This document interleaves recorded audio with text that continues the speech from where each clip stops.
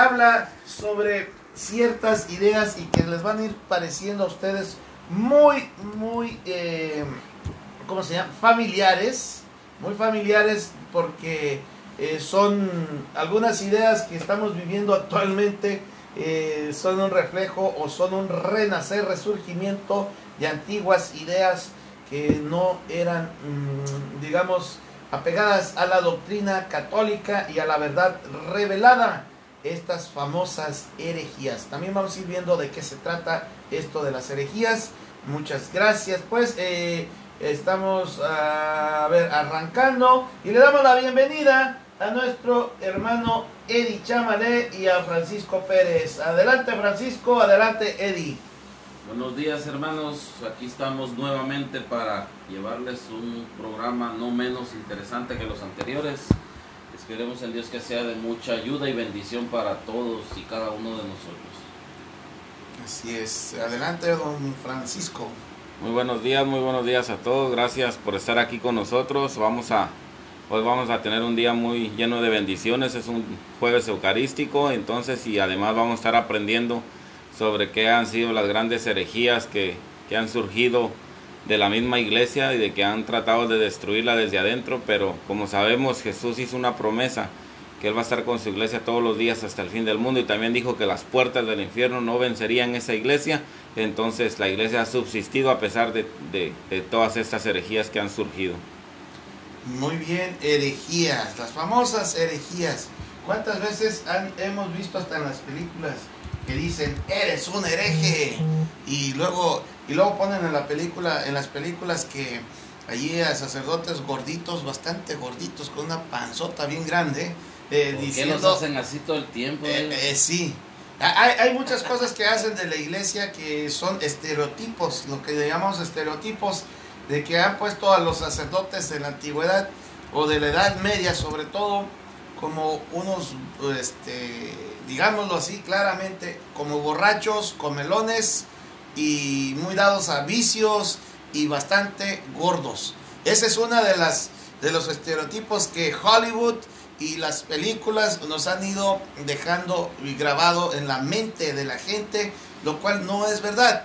Si ustedes saben, por ejemplo, que teníamos a un San Antonio de Padua que se pasaba haciendo oración y ayunos, y muchos otros, no nada más él, muchos otros haciendo oración y ayunos, sería imposible que estuviera bastante fornido, digamos, ¿no? Eso no sería posible. Y el único que sí está registrado así como de los sacerdotes que eran bastante de huesito grueso, digamos, u obesos, digámoslo de otra forma, ya sería Santo Tomás de Aquino, que ese sí está registrado en la historia como un hombre bastante grande, dicen en Estados Unidos. Robusto, así es. Bueno, pero hemos visto esas películas donde hay un sacerdote y que grita a la hoguera, quémenlos por herejes, y eso es lo que se nos ha quedado en la mente de esto de las herejías. ¿Qué tanto hay de verdad sobre esto, hermanos? ¿Qué es lo que es verdad? ¿Qué es lo que es una mentira? ¿Qué cosa es? Bueno, vamos a ver, vamos a irlo descubriendo hoy juntos, ustedes y nosotros. Por lo pronto, ustedes ayúdenos a compartir, por favor. Rosa Paula Abreu, compártanlo. Si están en grupos del Facebook, compártanlo también, por favor. Háganos ese favor y háganle ese favor también a nuestros hermanos. Vamos a ir descubriendo de qué se trata todo esto. Dice Maribel Torres, no es verdad, pero la gente se deja engañar por falta de preparación y conocimiento. Así es. Y luego si ponen, por ejemplo, ¿se acuerdan un tiempo que estuvo de moda esto del Robin Hood? Que él era pues era un noble, ¿no? Que al regresar era de las cruzadas, se encontró con que ahora el príncipe Juan ya era un malvado y que lo perseguían y se dedicó a robar para hacer el bien. Eso es una incongruencia, pero bueno, y ponían allí a un fraile, y en todas las películas estas de Robin Hood, pues ese fraile en realidad era un renegado pero lo ponían como un fraile, pues representando a la iglesia, y así con esas mentiras, que era un hombre con una moralidad un poco baja. Buenos días hasta Ecuador, Guayaquil. Buenos días. Ayúdenos. A ver, saludos a Enemencia Villero, España, desde Guayaquil, en el Ecuador. Saludos, hermana. Vamos a compartir. Ayúdenos a compartir. María Ortega, que tengan un bonito día. Usted también, hermana. Margarita Tejada, perdón. Buenos días, queridos hermanos. Quiero que oren por mí. ¿Dónde está? Se me mueve, que están entrando mensajes. Por mi hijo y por mi esposo y por el mundo entero. Que Dios les dé muchas bendiciones. También a usted, hermana. Hola, Virginia Somoza. Buenos días. Aquí estoy con Liz. Tiene permiso porque tiene gripe. Que Dios le bendiga, hermana. Que pues que le pase ese proceso de esta enfermedad. Que pues, es una infección viral. Qué mal que se enfermó, pero qué bueno que está aquí con nosotros. Qué bueno que está con nosotros, exactamente. Maribel Torres, compartí el programa, muchísimas gracias. Compartan todos ustedes. Así es. Juan y Olivares también está con nosotros. Vamos pues compartiendo y vamos a ver de qué se trata. ¿Qué es una herejía? Una herejía. Para empezar, el significado de la palabra herejía no es, según el diccionario nos dice que es un conjunto de ideas contrarias a los dogmas de la fe cristiana, de la fe católica. Entonces, por consiguiente, lo vamos a ir entendiendo con palabras más simples, ¿no? Una herejía es todo eso que se empieza a difundir, a predicar, a llevar a cabo, incluso dentro de nosotros mismos que nos decimos católicos cristianos, enseñando algo que va en contra de lo que la iglesia dice. Entonces tenemos mucho, ¿no? Nosotros a meter mucho la palabra o a meter mucho nuestra opinión cuando se está hablando acerca de la iglesia, que decimos alguna pregunta que surja, luego decimos nosotros, mira, es que yo pienso que las cosas, y empiezo a dar mi punto de vista y empiezo a dar una enseñanza contraria a lo mejor de lo que la iglesia nos dice. Entonces, desde ahí partimos, que el significado de la palabra herejía, todo lo contrario de lo que la Iglesia Católica enseña, los dogmas de la Iglesia Católica. Okay, en la fe hay tres formas de que uno puede separarse de la fe verdadera, se puede decir. Está lo que es el cisma, que fue lo que pasó con nuestros hermanos orientales, de las iglesias orientales, de que ellos rechazaron la autoridad del Papa. Entonces fue que se creó un cisma, porque ellos continuaron con las enseñanzas cristianas como deben ser, pero afuera de la autoridad del Papa. Eso es un cisma. También está la apostasía. La apostasía es cuando un creyente rechaza completamente todas las enseñanzas cristianas. Ese se llama apostasía. Apostató la persona, ya básicamente ya no es un cristiano. Y está la herejía, como decía Eddie, que son personas de que son cristianos, son creyentes, pero de repente salen con alguna idea contraria a la fe cristiana. Entonces eso es lo que se considera como una herejía. Una herejía. Entonces, digamos, es una doctrina que se opone directamente contra la verdad revelada por Dios y que nos ha ido siendo enseñada por la iglesia. Es la posición, son ideas, doctrinas contrarias a la enseñanza de la iglesia, a lo que Dios nos ha ido dejando a través de este magisterio de la iglesia, a través de la doctrina de la iglesia. La herejía proviene de la lengua griega, viene del griego, y su concepto viene siendo que quiere decir error. Es estar en el error. Prácticamente, ya traduciéndolo al español, es estar. ¿Y cómo se traduce al inglés, Francisco? Heresy. Heresy. Bueno, ese es el nombre. Pero ¿cómo se traduce de estar en un error? No. Estás mal. Traducido allá a mi hermosa ciudad de México de los años 70 sería: estás mal, carnal. estás mal. O sea, es un error. De ahí viene la palabra del error. Es una doctrina, pues, que ha sido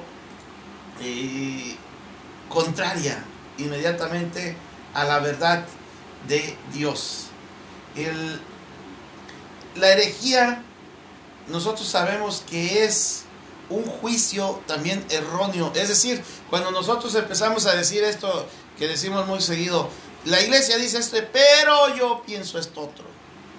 Entonces ahí está entrando nuestro juicio, nuestra capacidad de razonar, pero es una desviación del buen juicio y que nosotros empezamos a pensar cosas. Yo me he fijado, a mí no propiamente, les quiero decir que no propiamente una herejía como tal, pero sí, por ejemplo, yo era muy dado, yo sé que muchos se van a sentir identificados con esto, hermanos de la Radio Católica Internacional, hermanos de todos los canales y todo donde estamos, para no equivocarnos al nombrarlos. Yo antes decía, yo pienso esto, y sacaba una conclusión, y después, como a los 2-3 años, estando a veces en misa, escuchando algo, no sé, o leyendo otro libro o alguna cosa, de pronto, ¿sabes? Como que entendía aquello que no estaba de acuerdo yo antes. Y eso es lo que está hablando de lo que una herejía, cómo nace una herejía, de un mal juicio. Yo decía, así, hermanos, se los confieso, pues la iglesia enseña esto, pero pues es que no, es que eso no es así, pero bueno. Y al principio sí como que lo criticaba, y ahí yo aprendí, cuando ya fui consciente de que después entendía lo que no entendía en el pasado, y que sacaba mis propios juicios, mis propias conclusiones, aunque me parecían muy lógicas, allí aprendí a que uno en realidad no sabe nada muchas veces, y que es mejor no emitir los juicios antes de entender las cosas. Me pasó varias veces, y desde allí, ahora, aunque no esté de acuerdo con alguna cosa, como dice San Francisco de Asís, no lo entiendo, no me gusta, pero no lo entiendo.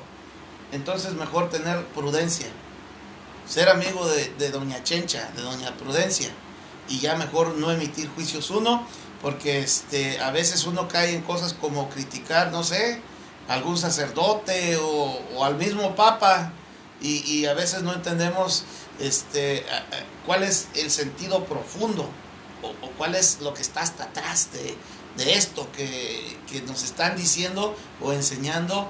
Y ahí mejor hay que ser amigos de doña Chencha, les digo, de doña Prudencia, en ese tipo de cosas, porque a veces nuestros juicios nos llevan a hacer comentarios, o a tener una posición que no es lo que Dios nos ha enseñado.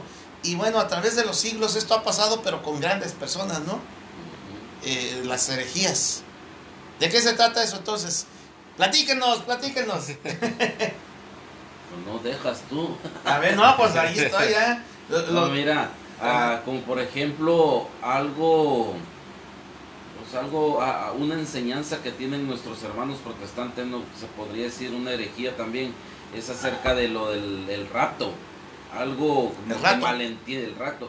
Sí. Y así como tú lo estás diciendo ahorita, no, eso mismo me sucedía a mí también antes de empezar yo a conocer un poco más a profundidad lo que es nuestra doctrina católica. Pues yo sigo en ese proceso, aprendiendo día a día. Sí. Pero yo me recuerdo allá cerca de donde vivíamos, a lo mejor Francisco se acuerda, en una tiendita que tenían un cuadro. Fíjate, ellos dicen que no son muy aptos a las imágenes, y tenían un cuadro del rapto, donde había como una luz elevando a las personas, ¿no? Entonces con esa impresión estaba yo.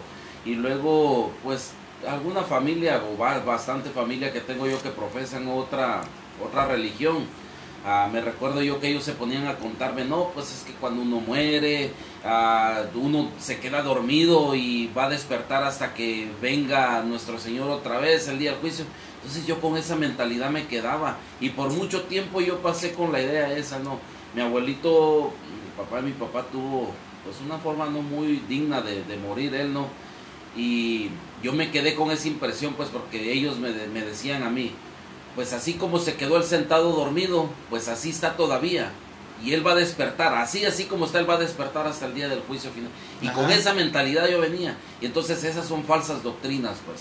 Con eso venía yo, pero ya cuando empecé yo de a poquito a entrar a la iglesia católica, decía yo, pero no profesaba nada. Ya cuando empecé a entender empecé a comprender muchas cosas, ¿no? Y entonces eso es lo que sucede con muchos hermanos católicos de los que estamos. Incluso me atrevo a decirlo y con el perdón de todos, hay muchos que se dicen maestros de catequesis y la verdad no saben nada, o sea, da tristeza. Y ayer precisamente me quedé yo con esa incógnita en cierta, pues en una reunión que hubo, ¿no? Hablábamos de eso, de cómo enamorar a los papás, de cómo decirles, de cómo estos, personas que ya vienen con 3, 4 años de estar en una preparación. Y nos decía una señora, se quedó así hasta con la boca abierta y dice, bueno, pero ¿cómo estamos hablando hoy en día de enseñarles esto y esto? ¿Qué hemos hecho entonces nosotros los catequistas, dice, en los últimos 4 años? ¿Qué hemos hecho nosotros? Si estamos todavía en ese proceso, después de 4 años, dice, no hemos hecho bien nuestro trabajo.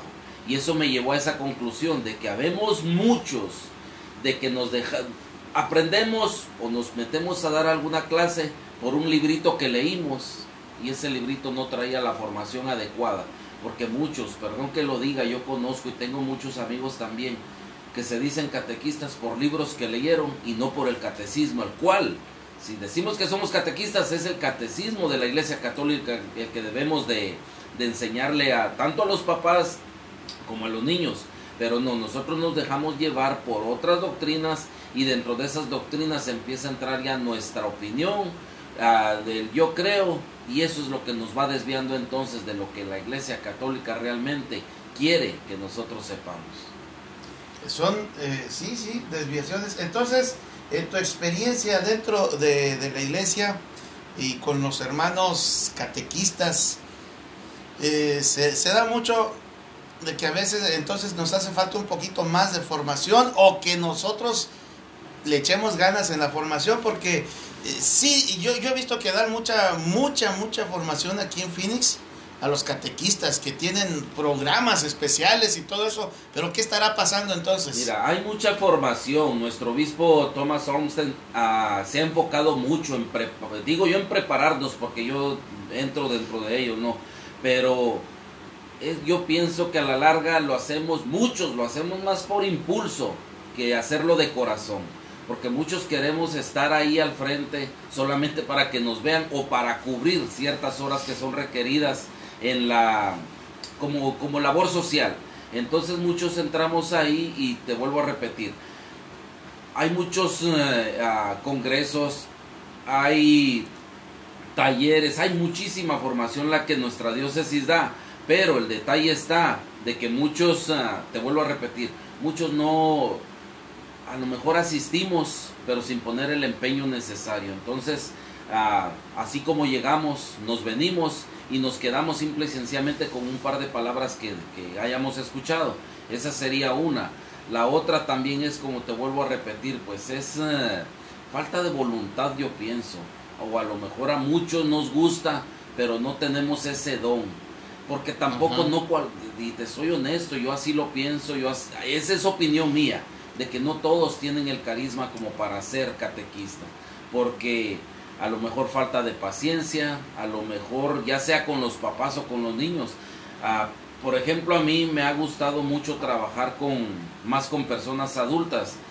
Desde que en la parroquia de nosotros se implementó el tener, se puede decir la palabra, obligar a los papás a que se queden al catecismo, pues en diferentes salones de los hijos. A mí me ha gustado trabajar con ellos. Hubo un tiempo que estuve trabajando con los niños y pues se me hizo muy difícil. No encontré nunca la forma de cómo llegarles a ellos. Entonces, para que ellos siguieran algo en lo cual, en primer lugar, no me sentía cómodo, y en segundo, yo sabía que ellos no estaban captando el mensaje a como yo lo he venido aprendiendo.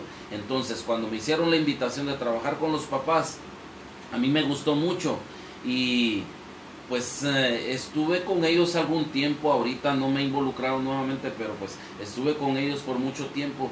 Pero yo creo que en algún programa se los he dicho, el día que a mí me invitaron, cuando yo me presenté con ellos, le dije, toda pregunta tiene su respuesta, y el día que yo no tenga esa respuesta para dárselas, la voy a buscar y no les voy a decir, miren, yo pienso o yo creo, porque entonces ya vendría a meter yo mi opinión, y yo no quiero que ustedes se vayan con lo que yo pienso, lo que yo creo. Yo quiero que ustedes se vayan llenos de lo que la iglesia nos enseña. Entonces esa es una parte muy importante, pero te vuelvo a repetir, desgraciadamente aquí dentro de nuestra diócesis son 2 años los que tiene la diócesis como preparación para un niño, para que se pueda preparar para los sacramentos, 2 años. Pero hay muchas iglesias que implementan su propio tiempo, unas en 6 meses, otras en 1 año, otras en 2 años, otras se llevan hasta 3 años, y pues los que se llevan 3 años yo pienso que es preferible alargar un poquito más el tiempo que acortarlo, porque el otro día escuchaba al padre María Caro también que decía de que 2 años se hace muy poquito. Desgraciadamente es el tiempo límite que hay, pero debería de ser un poquito más, como para preparar muy bien a nuestros alumnos para que tengan esa formación adecuada desde niños, porque si nosotros como catequistas les empezamos a enseñar doctrinas, se puede decir, de lo que estamos hablando ahorita, no, contrarias, porque muchas veces, te vuelvo y te repito, metemos nuestra propia opinión, entonces con esa opinión van a empezar a crecer los niños, y pues imagínate entonces en qué mundo vamos a parar si no les damos la educación religiosa adecuada. Muy bien, entonces nos hace falta mucho. Decía Nancy ahorita que todo lo que hay, por ejemplo, en su parroquia de San Agustín, iba a decir, de San Vicente de Paúl, que hay muchos programas, que hay muchos recursos que tenemos, pero que hace falta un poquito más de compromiso para nosotros, no ir a enseñar, pero no enseñar. ¿Recuerdan? No sé quién es uno de los maestros, las maestras que tuvimos en Quino, no sé si era la señora Ana o era la Sister Celia. Un saludo para ellas. Parece que las dos ya están, ¿cómo se dice? Retiradas. Y un saludo hermanas. No sé si era la señora Ana o Sister Celia quien nos decía, ustedes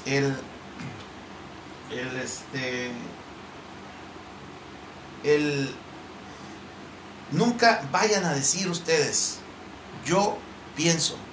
Era la señora Ana. Sí. Era la señora Ana, ya me acordé porque hasta lo escuché con su voz, con su acento. Sí, que decía la señora Ana, nunca vayan a decir ustedes, yo pienso. Y lo que acabas de decir tú, Eddie, te estoy diciendo Eric porque acá que ese lado me puso Eric. Yo creo que el teléfono le cambió el nombre. Eddie, de si no sabemos algo, mejor decir, no lo sé. Ir a investigar dentro de la inmensidad del mar de conocimiento que tenemos en el catecismo de la Iglesia Católica y con tantos otros recursos que tenemos, de libros, de la formación que nos dan como catequistas, como católicos.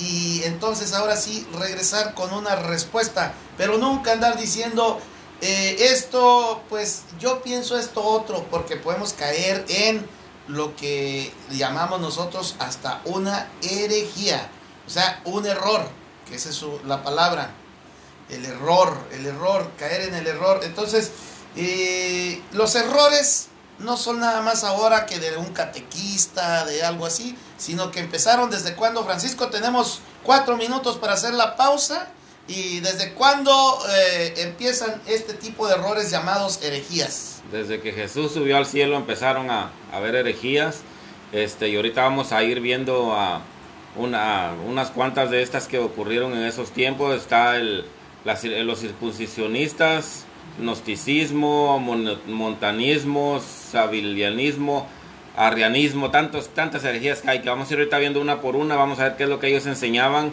y cómo es que la iglesia empezó a contrarrestar todo esto, ¿verdad? Es muy importante que sepamos. Algo que quería aclarar nomás antes de irnos a la pausa es de que ahorita estamos hablando y todos estos programas más que nada son para los católicos. No va a ocurrírsele a un católico ahorita salir y empezar a mirar a todo el evangélico, protestante o de otras iglesias que ande por ahí y empezar a decirle, eres un hereje. No, las herejías más que nada son para los católicos que creían y sabían eso y de repente empezaron a enseñar algo diferente. Para ellos, las personas evangélicas o otros que nacieron en esas, no son unos herejes en sí porque no crecieron con esas enseñanzas que nosotros tenemos. Sí es nuestro deber llevarles las enseñanzas y hacerles ver la verdad, pero no podemos llamarlos herejes porque un hereje es alguien que está en la verdad y de repente empieza a enseñar algo que está en contra. Ese es un hereje. Entonces, para que la gente no vaya a salir o le van a tocar la puerta a decir y van a salir, oh, ustedes son unos herejes. No, tampoco, ¿verdad? Entonces, para que tengamos cuidado con eso. Lo que decían ahorita todo el tiempo, se nos dice, y lo que decía Manuel de la señora Annie, una señora muy sabia de lo que decía, cuando empezamos porque fíjate, a veces en las clases que damos, especialmente con los adultos, son muy audaces. Todo el tiempo te dicen, ok, la iglesia enseña eso, pero ¿tú qué piensas? Todo el tiempo te quieren entender esa trampa. Y cuando nosotros empezamos a dar nuestra opinión, ya no estamos saliendo de lo que la iglesia enseña. Porque algunas de las veces algunos tienen opiniones diferentes a lo que la iglesia enseña o ha enseñado por tantos años. Entonces hay que tener cuidado con todo eso. Ahorita al regresar, vamos a ir a la pausa, pero al regresar, empezando la siguiente hora, vamos a entrar de lleno a lo que son las herejías que han habido a través de la iglesia, y nos vamos a dar cuenta cómo el protestantismo con Martín Lutero simplemente revivió la mayoría de esas herejías que estaban desde los primeros siglos, y cómo ya después otros revivieron las demás herejías también. Por ejemplo, esto de los testigos de Jehová, de que ellos no creen de que Jesús es Dios, ya venía desde el tercer siglo, cuarto siglo con Arrio. Entonces vamos a ir viendo una por una, pero ahorita que regresemos. Muy bien, en un instante vamos a regresar aquí en Apologética en Línea, en nuestro programa, su programa, Apologética en Línea, con el tema del día de hoy, que es las herejías y la Iglesia Católica. No se vayan, hermanos, volvemos en un instante, nos vamos con un poco de música y regresamos con todas las pilas más que puestas, bien puestas. Y bueno, hay un pueblo,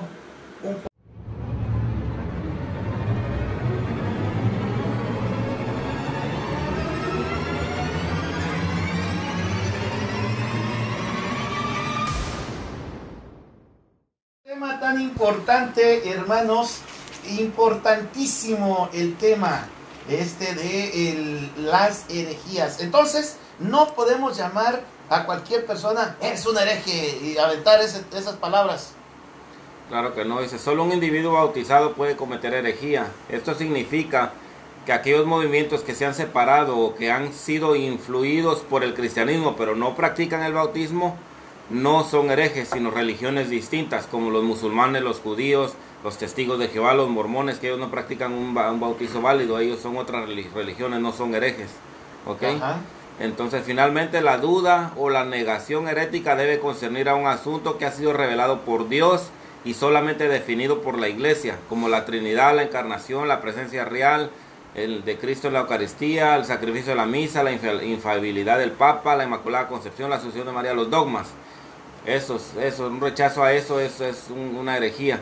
Es importante distinguir, como los había dicho, entre herejía y cisma y apostasía. El cisma es cuando alguien se separa de la iglesia, sigue creyendo todo, pero ya no quiere la autoridad del Papa. Y una apostasía es alguien que rechaza completamente todas las enseñanzas de la iglesia, ¿verdad? Entonces, por ejemplo, la sociedad de San Pío X, los lefebristas, como lo conocen muchos, sí. Ellos están en cisma con la iglesia porque continúan todas las enseñanzas, pero rechazan la autoridad del Papa.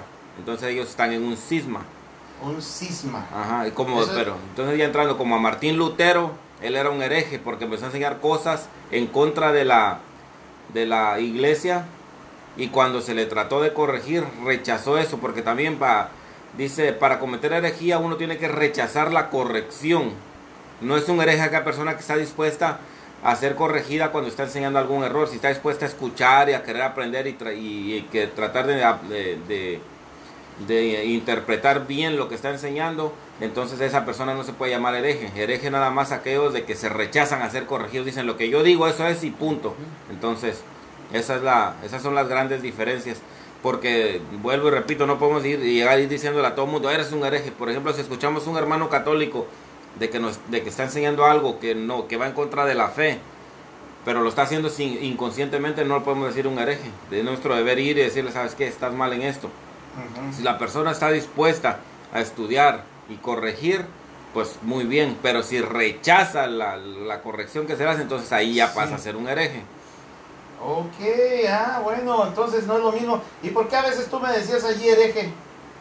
No te decía orejas. Orejas, nomás, pues, le acabo de decir que ya no hay que llevarnos con apodos y ya me empezó.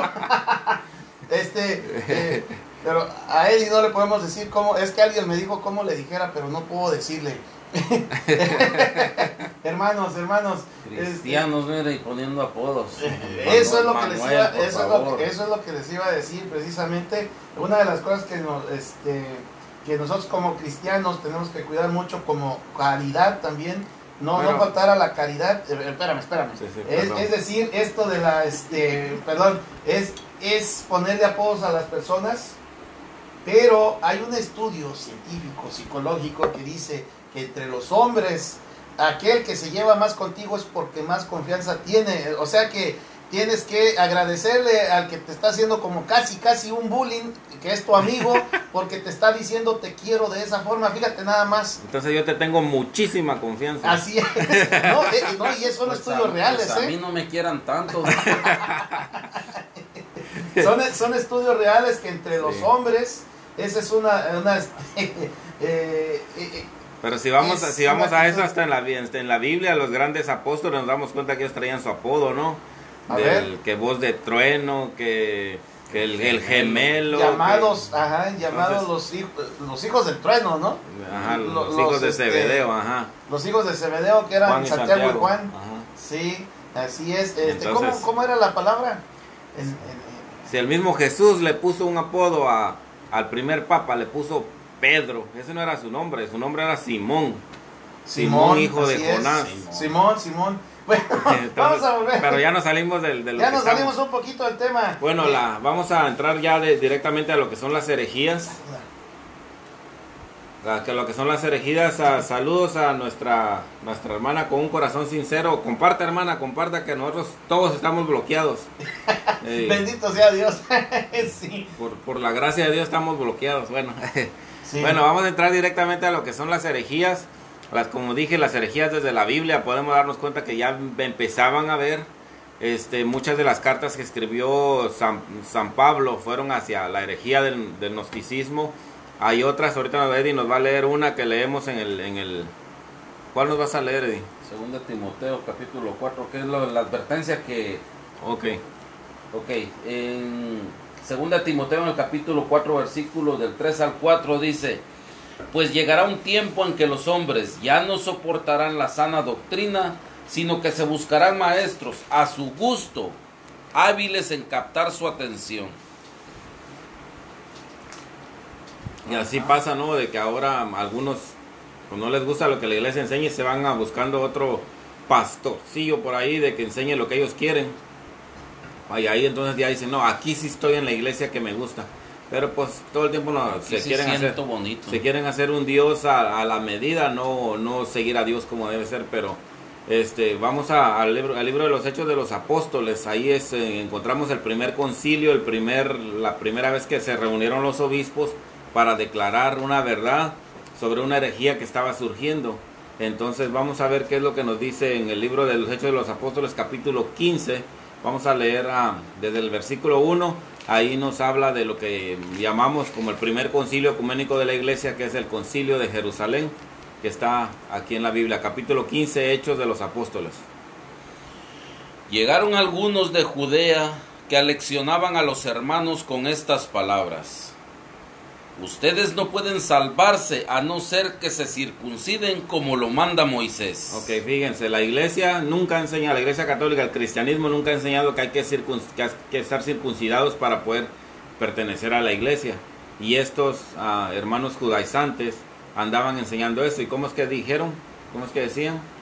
No pueden salvarse a no ser que se circunciden como lo manda Moisés. Ok. Entonces ellos ya se querían convertir, los gentiles, los que no eran judíos, querían convertirse. Ellos decían, no, antes de ser cristianos primero tienen que ser judíos, tienen que circuncidarse como lo manda Moisés, y luego ya después pueden aceptar el Mesías judío que nos prometió Dios. Y las cosas no eran así, entonces tuvieron que ir, y más adelantito, si le lees cuando ya San Pedro da la declaración final, es cuando ya mandan a San Pablo y a uno de sus acompañantes, los mandan a Jerusalén para que vayan y San Pedro determine cuál es la enseñanza verdadera sobre eso. En el versículo 6 ya dice: entonces los apóstoles y los presbíteros se reunieron para tratar este asunto. Después de una acalorada discusión, Pedro se puso en pie y dijo: hermanos, ustedes saben cómo Dios intervino en medio de ustedes ya en los primeros días, cuando quiso que los paganos escucharan de mi boca el anuncio del evangelio. Aquí ya Pedro, como cabeza de la iglesia, está tomando la decisión definitiva de lo que era esta enseñanza. Y abrazaran la fe. Y Dios, que conoce los corazones, se declaró a favor de ellos al comunicarles el Espíritu Santo igual que a nosotros. Okay. Y aquí continúa Pedro y básicamente dice de que no, de que una persona que acepta a Jesucristo no necesita que ser circuncidado, no necesita que ser judío primero, pueden directamente ser bautizados y ya pertenecer a la iglesia de Cristo y aceptar a ese Mesías que se le prometió a los judíos, pero en realidad era una promesa para toda la humanidad, para la salvación de toda la humanidad.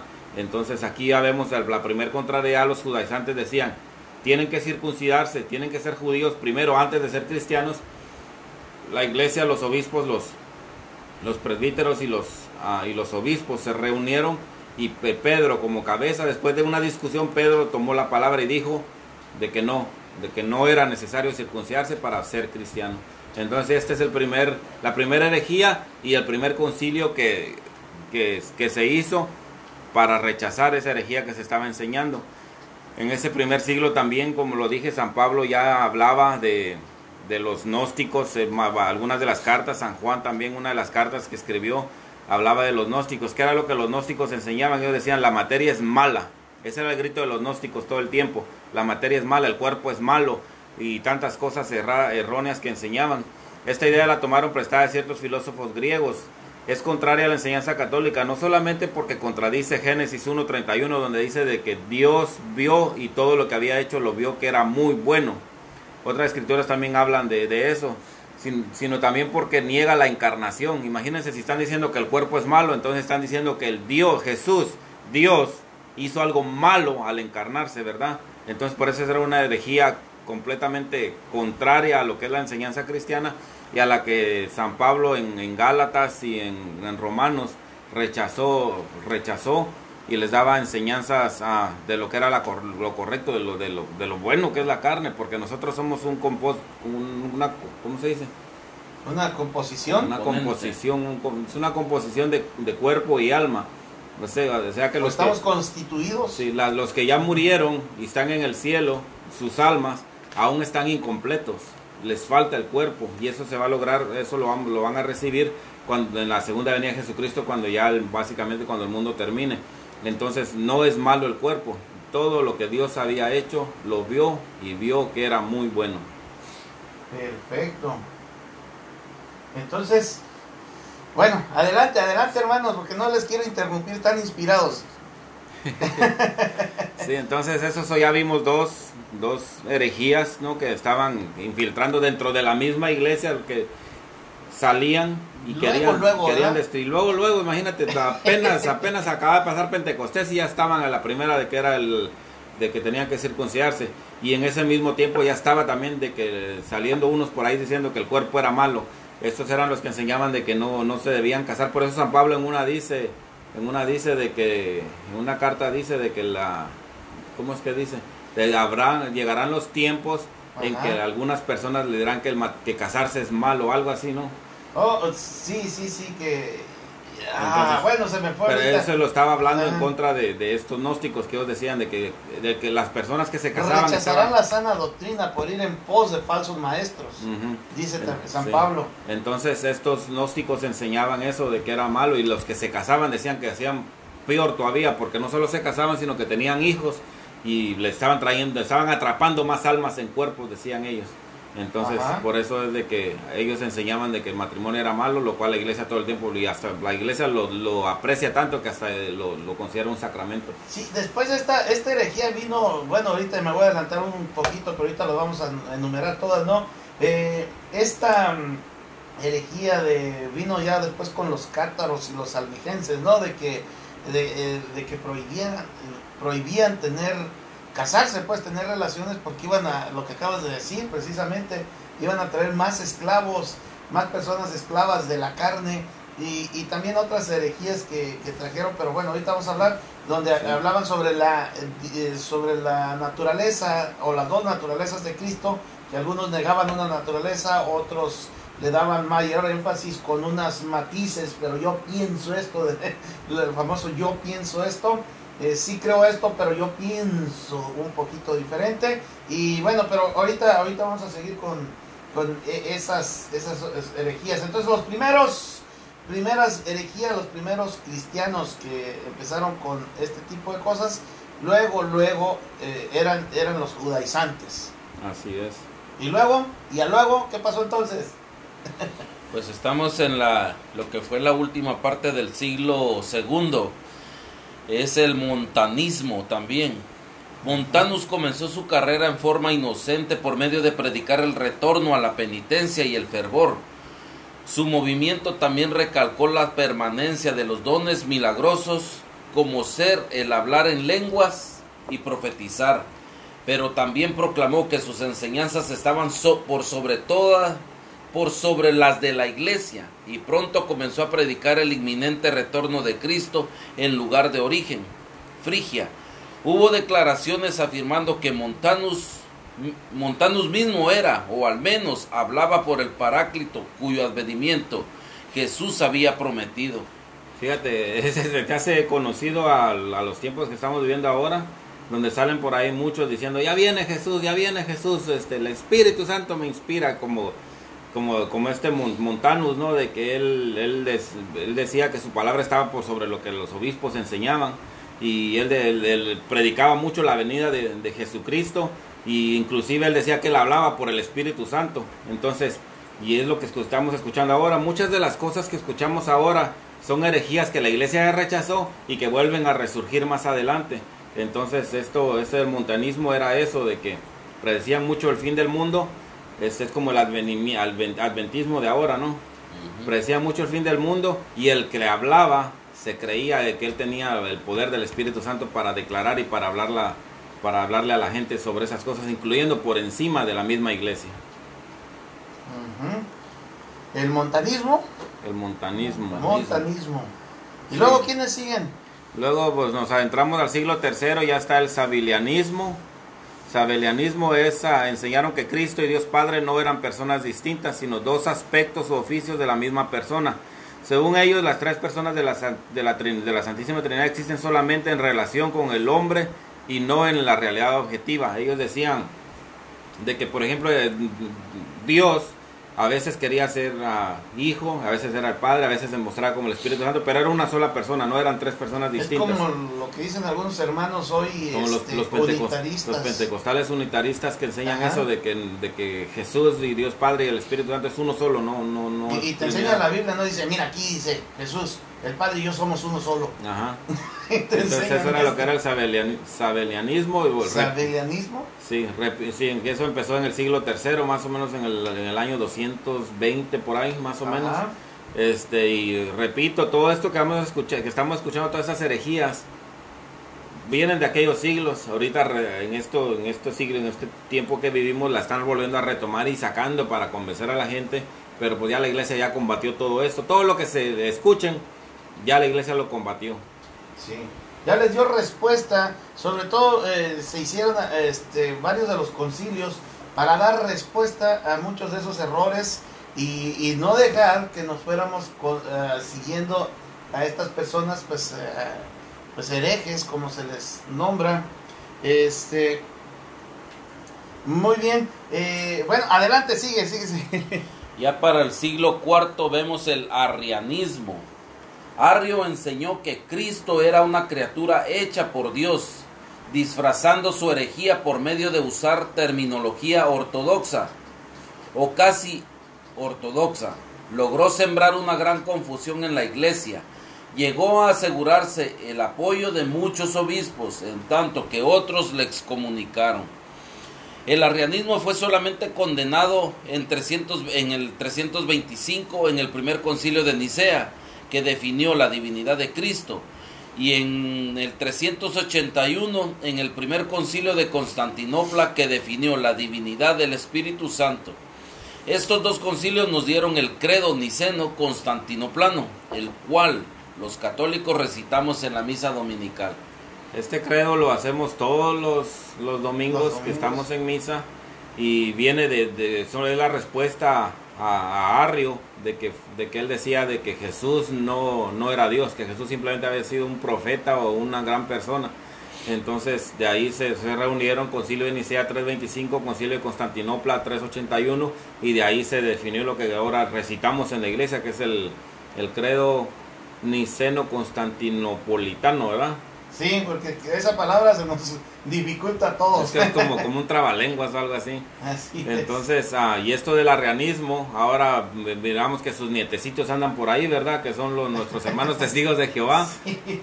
No lo enseña exactamente como lo enseñaba Arrio, pero más o menos tienen la misma idea de que Jesús no es Dios. Y ellos, pues básicamente niegan la divinidad de Jesucristo, lo cual pues los hace no ser cristianos. Y también del Espíritu Santo. Por supuesto, claro. Pero el arrianismo, o sea, la doctrina también de la luz del mundo de los testigos de Jehová, es como un renacer de esa herejía del arrianismo. Por eso muchos van a ver, algunos que escuchen algunos apologetas en algunos programas o ¿cómo se les llama? O programas o videos que los vean dando un tema, seguramente van a escuchar la palabra Arrio o el nombre de Arrio. ¿Ese en qué siglo fue? ¿El siglo IV? Sí. Ajá. No, tercero, el siglo tercero, no cuarto. No, cuarto, okay. Es el siglo IV. Sí, y algo muy importante de esto es de que fíjense, el punto de este tema, y lo queríamos dar para darnos cuenta de que por más cosas que sucedan dentro de la iglesia, aún así la iglesia va a subsistir a pesar de todo. Cuando Arrio empezó con sus enseñanzas, muchos de los líderes de los pueblos, podríamos verlo como ahora como alcaldes y eso, príncipes, se aliaron con él. Inclusive se cree de que 2 de cada 3 obispos apoyaban a Arrio en esa enseñanza. Pero cumpliendo la profecía de Jesucristo, que dijo de que las puertas del infierno no le iban a vencer, ese 1/3 de obispos pudieron contrarrestar eso, y el arrianismo empezó a desaparecer y la iglesia se volvió a purificar. Entonces, nomás el punto importante es para que por más cosas que sucedan dentro de la iglesia, todo el tiempo el Espíritu Santo va a sobresalir y la iglesia va a estar protegida de todos esos, aunque quieran destruirla desde mismo adentro. Eso es, nomás eso quería enfatizar un poco, que es muy importante, porque a veces pareciera de que alguna enseñanza que está en contra de la iglesia, la mayoría la quiere, pero nunca va a ser lo que la mayoría quiere, porque la iglesia católica no es una democracia. La iglesia católica es de Dios, y Dios tiene sus enseñanzas y no cambian a través de los siglos. Es lo mismo que sucedió en el 78, cuando el Papa Pablo VI juntó a varios estudiosos, obispos y tanto que hizo para que estudiaran sobre lo que eran los anticonceptivos. Y la mayoría dijeron, está bien, va a ayudar a las parejas, está muy bien, y le recomendaron que dieran una declaración aceptando los anticonceptivos. Y el Papa Pablo VI escribió Humane Vitae, en el cual declaró que era totalmente en contra de la dignidad humana usar anticonceptivos. Entonces, repito, la iglesia no es una democracia, la iglesia está para seguir las enseñanzas de Dios únicamente. Sí, es una idea errónea totalmente de decir de que la iglesia se debe adaptar a los tiempos y tiene que hacer lo que el mundo ahora quiere, y que como que si fuera votaciones una democracia. Dicen que la mayoría no se equivoca, pero sí, de acuerdo como está el mundo, una inmensa mayoría de personas tiene ciertas ideas que definitivamente están dañando el alma, están dañándonos como personas, como sociedad. Y ahí vemos que la mayoría muchas veces sí se equivoca. Por eso es que no es la iglesia una entidad o una institución democrática. La iglesia es jerárquica. Viene la autoridad de Dios, a Papa, obispos y a todos nosotros. Es directa, una línea directa de Dios. Bueno, ¿qué más hay? ¿Qué más porque vamos a hacer una pausa, pero antes de irnos hay que avanzar. Sigue ¿cuál es el siglo V? Pelagianismo en el siglo V. Pelagianismo? Ujú. Ese como que tiene el nombre Pelagio. Es que ¿sí, tenía mucho pelo, por eso. Oh, sí, cierto. Ese es Pelagio. Pelagio negó que el pecado original fuera heredado del pecado de Adán en el Edén y afirmó que llegamos a ser pecadores solo a través del mal ejemplo de la comunidad pecaminosa en la que nacemos. Contradictoriamente enseñó que heredamos la justicia como resultado de la muerte de Cristo en la cruz y dijo que llegamos a ser personalmente justos por instrucción e imitación en la comunidad cristiana, siguiendo el ejemplo de Cristo. Pelagio declaró que el hombre nace moralmente neutral y puede llegar al cielo por sus propios medios. Por lo tanto, la gracia de Dios no es realmente necesaria, sino que meramente facilita lo que de otra manera sería una tarea muy difícil. Imagínate. Sí, es una... Bueno, Sí. cuando nos adentramos en esto de las herejías, solo a través del mal ejemplo, dice. Fíjate, nacemos como personas neutrales, era lo que él enseñó. O sea, está Ajá. entonces Negando el pecado original. Entonces no hay ningún mérito con la muerte de nuestro Señor Jesucristo. No nos redimió Él. Nosotros somos los que elegimos prácticamente, dependiendo cómo vivamos dentro de la comunidad cristiana, como dice acá. Entonces, imagínate, yo nazco, pues me porto bien y me aseguro el cielo. Así de fácil. Entonces, ¿dónde quedó entonces la sangre derramada por nuestro Señor? Y como dice también, no, él negaba que la gracia de Dios fuera necesaria para nuestra salvación. Se podría comparar un poquito con la enseñanza ahora de sola fide, de que dice que nomás Ajá. aceptes a Jesucristo y ya no importa, ya te salvaste, no importa lo que hagas. Entonces, pues, o sea, no ocupas ya de la gracia de Dios para salvarte porque ya aceptaste a Jesucristo, es lo que enseña esa doctrina de sola fide. Entonces es una doctrina muy peligrosa, porque si estás haciendo eso, que piensas que ya no ocupas nada más de Dios, pues vas a hacer cosas, aberraciones, y vas a decir, pues tomo, ya estoy salvado. Como por ahí en Michigan se me hace de que había en una iglesia evangélica había un diácono, de que él daba la enseñanza bíblica todos los domingos. Y un día llegó la esposa de él a hablar con el pastor y le dijo, oiga, yo vengo a hablar con usted porque él, dice, desde hace 5 años tiene otra mujer, tiene otra familia, dice, tiene hijos inclusive con la otra mujer, dice, ¿cómo va a estar enseñando de Dios él acá? Y el pastor le contestó, él aceptó a Jesucristo, entonces está salvado, no importa qué haga, dice, él ya se salvó. Imagínate qué mal está en esa enseñanza, pues. Entonces, nomás de tener cuidado con todo eso. Sí, y también se mezcla junto con algunas ideas de que nos acusan a los católicos, que no es así, pero que caemos algunos de nosotros en la práctica. Nos acusan muchos hermanos no católicos de que nosotros creemos que nos vamos a salvar por nuestras obras, y nosotros no creemos eso, no es doctrina católica. Sin embargo, caemos muchas veces en lo que se llama el activismo hereje.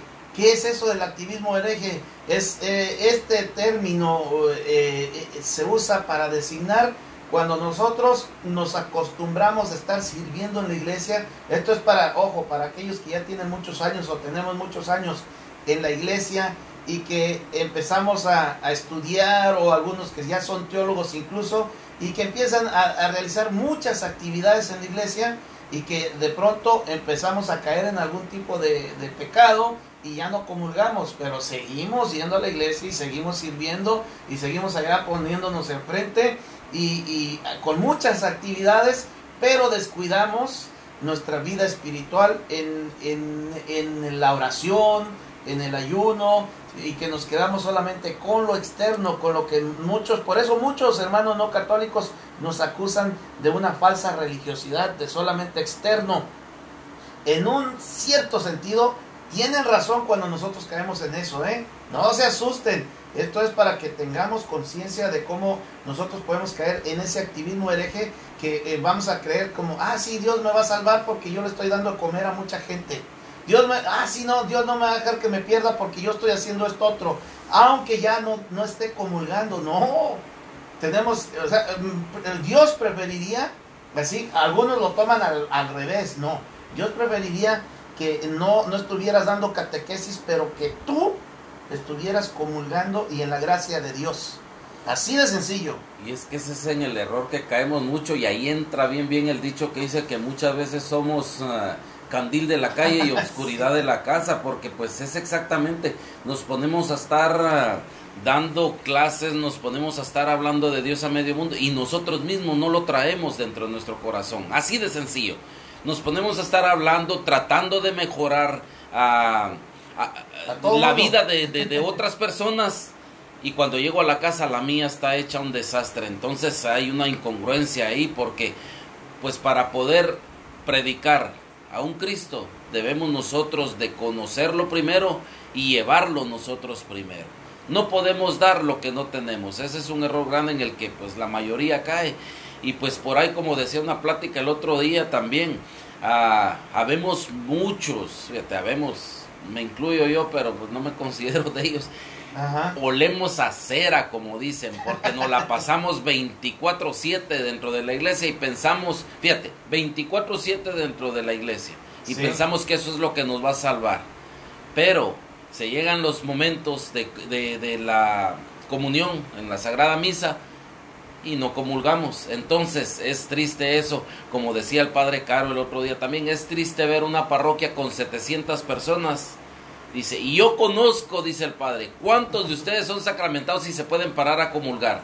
Y a la hora de la comunión no son ni 50 los que se levantan a comulgar. Imagínate. Ok, después de este pelagianismo que se contrarrestó, volvió a surgir otra cosa, pero esa la vamos a hablar ahorita al regresar de la pausa.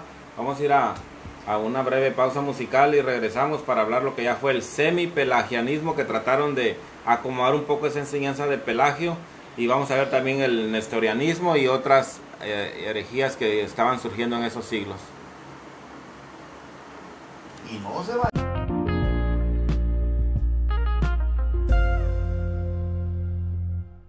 Rápidamente, entonces, pues, adelante, Francesco Di. ¿Yo por qué? No, ándale, hermanos. Le tocaba hermanos, sí. Bueno, le toca a Eddie. Adelante. El semi-pelagianismo. Ajá.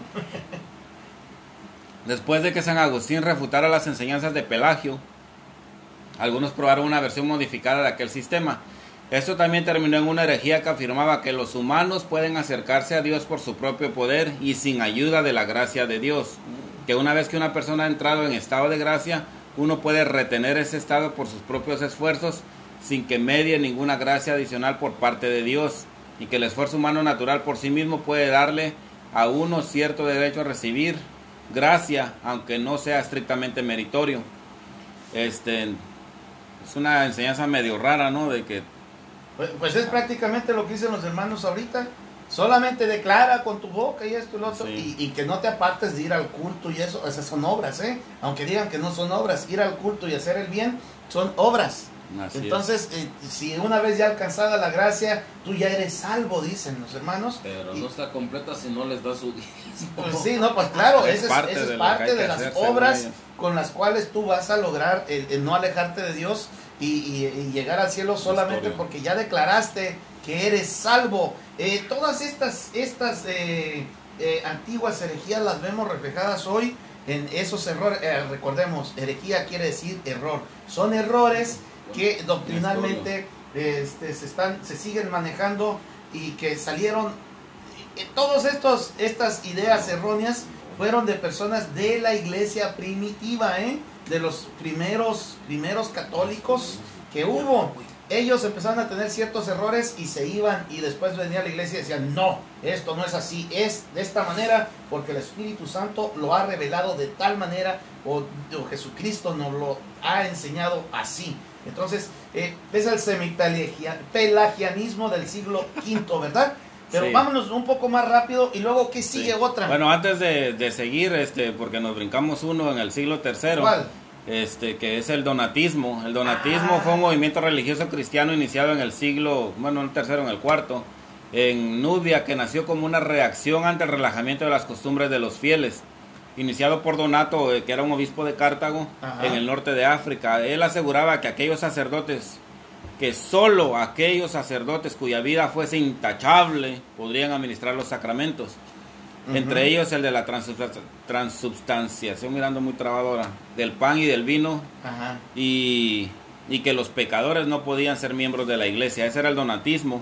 Entonces, y es algo que la iglesia también refutó, porque sabemos que los sacramentos son por obra del Espíritu Santo, no por el estado de gracia del sacerdote. Entonces un sacerdote puede estar en pecado y él, al consagrar la Eucaristía se convierte en el cuerpo y la sangre de Cristo. Entonces eso es lo que la iglesia enseñó. El Donato decía que era lo contrario, que si estaba en pecado entonces no pasaba nada, y básicamente estaba diciendo que todos los fieles que iban a misa con un sacerdote que estaba en pecado no habían ido a misa, básicamente. Entonces, o sea que no actuaba la gracia del Espíritu Santo, la acción del Espíritu Santo no estaba presente, según Donato, en el siglo III, y eso siglo IV. Donato, no Donatello. Donatello, no, Donatello no. Sí.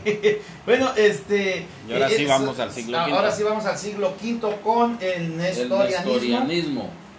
Esta herejía sobre la persona de Cristo fue iniciada por Nestorio, obispo de Constantinopla, que le negó a María el título de Theotokos, que significa quien lleva a Dios, o menos literalmente madre de Dios. Nestorio declaró que ella solamente había llevado en su seno a la naturaleza humana de Cristo, y así propuso el título alternativo de Christotokos, quien lleva a Cristo o madre de Cristo. Los teólogos católicos ortodoxos reconocieron que la teoría de Nestorius fracturaría a Cristo en dos personas separadas, una humana y una divina, unidas en una especie de unidad desligada, de los cuales uno solo estaba en el seno de María. La Iglesia reaccionó en el año 432 con el concilio de Efeso, definiendo que María puede ser propiamente llamada Madre de Dios, no en el sentido de ser ella anterior a Dios o a la fuente de Dios, sino en el sentido de haber tenido en su vientre materno a la persona de Dios encarnado. Es dudoso que el mismo Nestorius creyera en la herejía que sus declaraciones implican, y en este siglo la Iglesia Oriental de Asiria, que ha sido históricamente considerada nestoriana, ha firmado una declaración cristológica totalmente ortodoxa conjuntamente con la Iglesia Católica, y ha rechazado el nestorianismo. Esta iglesia está ahora mismo en proceso de entrar en total comunión eclesiástica con la Iglesia Católica.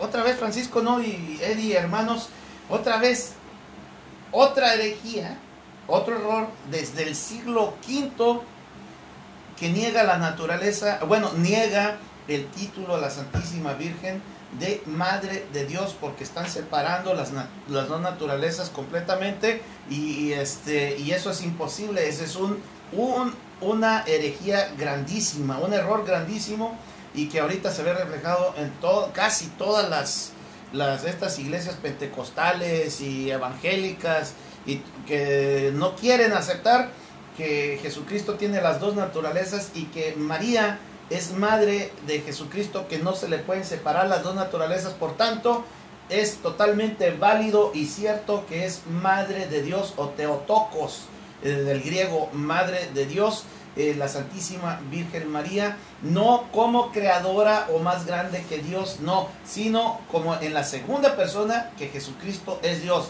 Y si Jesucristo es Dios y María es madre de Jesucristo, María es madre de Dios en la encarnación de Dios mismo como Jesús. Bueno, vamos a avanzar. Fíjate cómo hasta hoy en día todavía repercute en algunas personas esa enseñanza, porque el otro día yo escuchaba a una persona decir, imagínate qué tremendo, ¿no?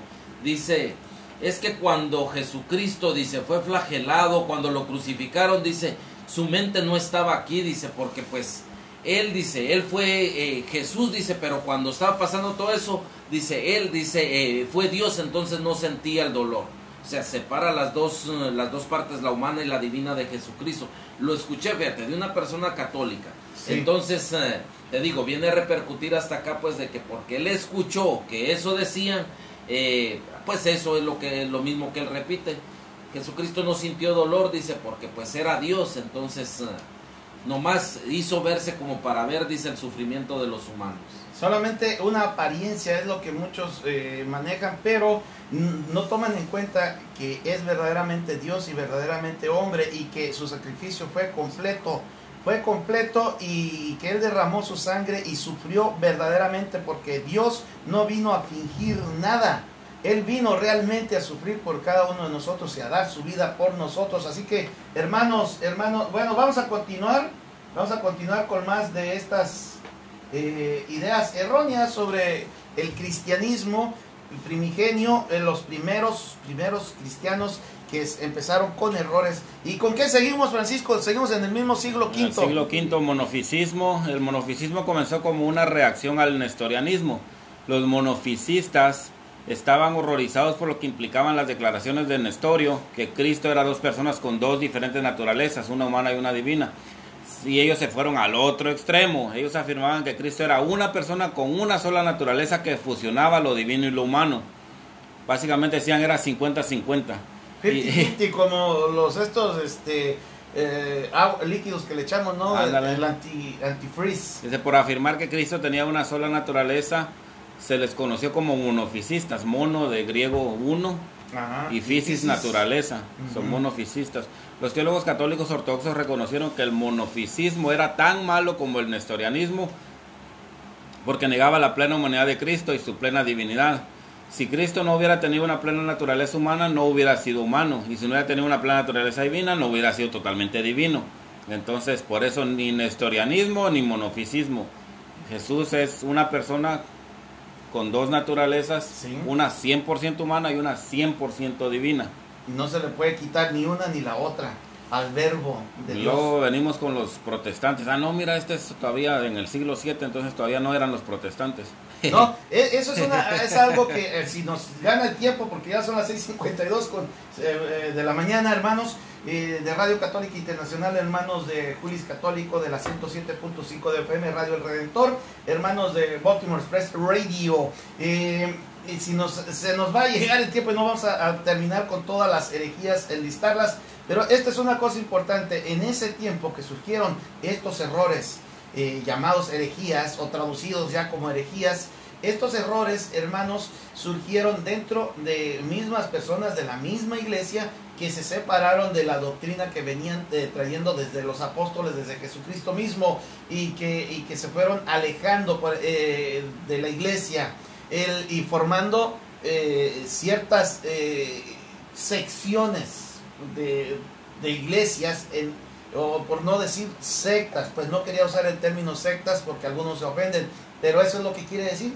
Se apartaron y formaron sus pequeños grupos que desaparecieron con el tiempo, y después han ido surgiendo ya en los últimos siglos, Francisco, ahora ya con las nuevas agrupaciones eclesiásticas o congregaciones no católicas de hermanos que se denominan cristianos pero que no son católicos, y que han ido retomando cada una de estas herejías o errores del pasado, y que están reviviéndolas, pero que sin embargo no existían estas religiones o grupos eclesiásticos en ese tiempo. No existían. Antes de Lutero no existía ninguna, ¿verdad? No, y los que salían se refutaban luego, y la autoridad de la iglesia persistía sobre todo. Continuamos en el siglo 7 y 8, que fue los iconoclastas, icon del griego imagen, y claín, romper, o sea, los que rompían las imágenes. Una herejía, ajá, que rechaza como superstición el uso de imágenes religiosas y aboga porque se destruyan. Se originó con el crecimiento del Islam, religión que considera idólatras a todas las imágenes sagradas. La presión del Islam sobre los políticos precipitó la crisis. Los iconoclastas destruían las imágenes y perseguían a quienes las venerasen. Se les hace conocido con algo de ahora.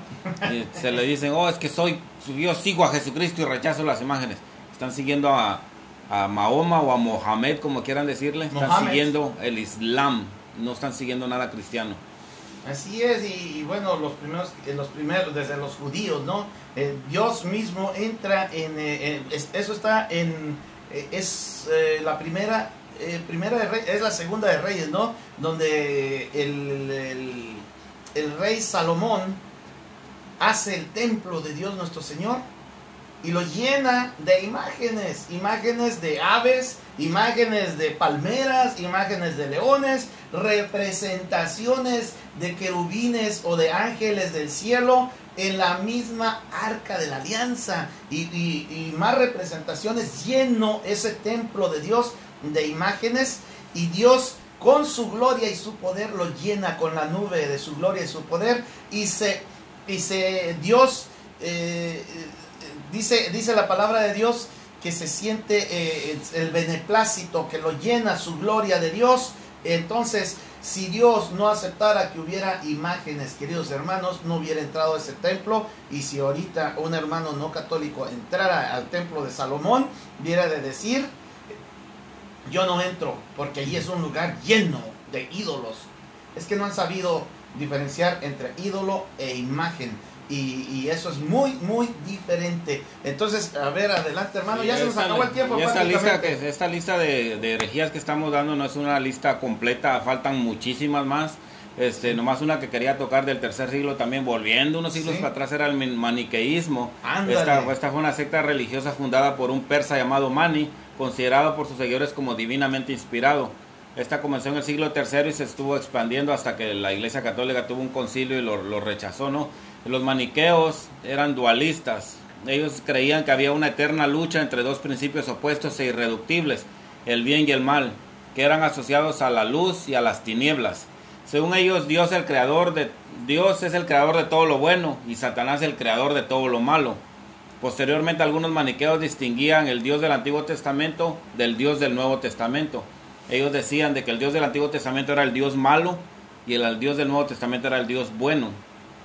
Entonces ellos básicamente le daban a Satanás el mismo poder que Dios, porque Satanás hacía lo malo, Dios hacía lo bueno.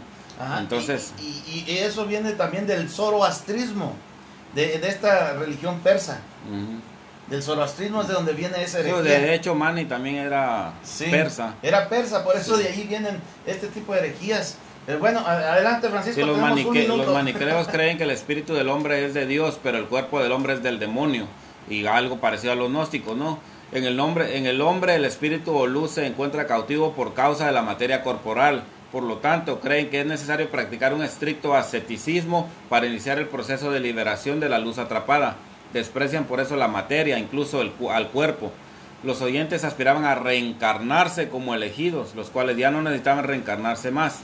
Para ellos Jesús era el Hijo de Dios, pero que había venido a la tierra a salvar su propia alma.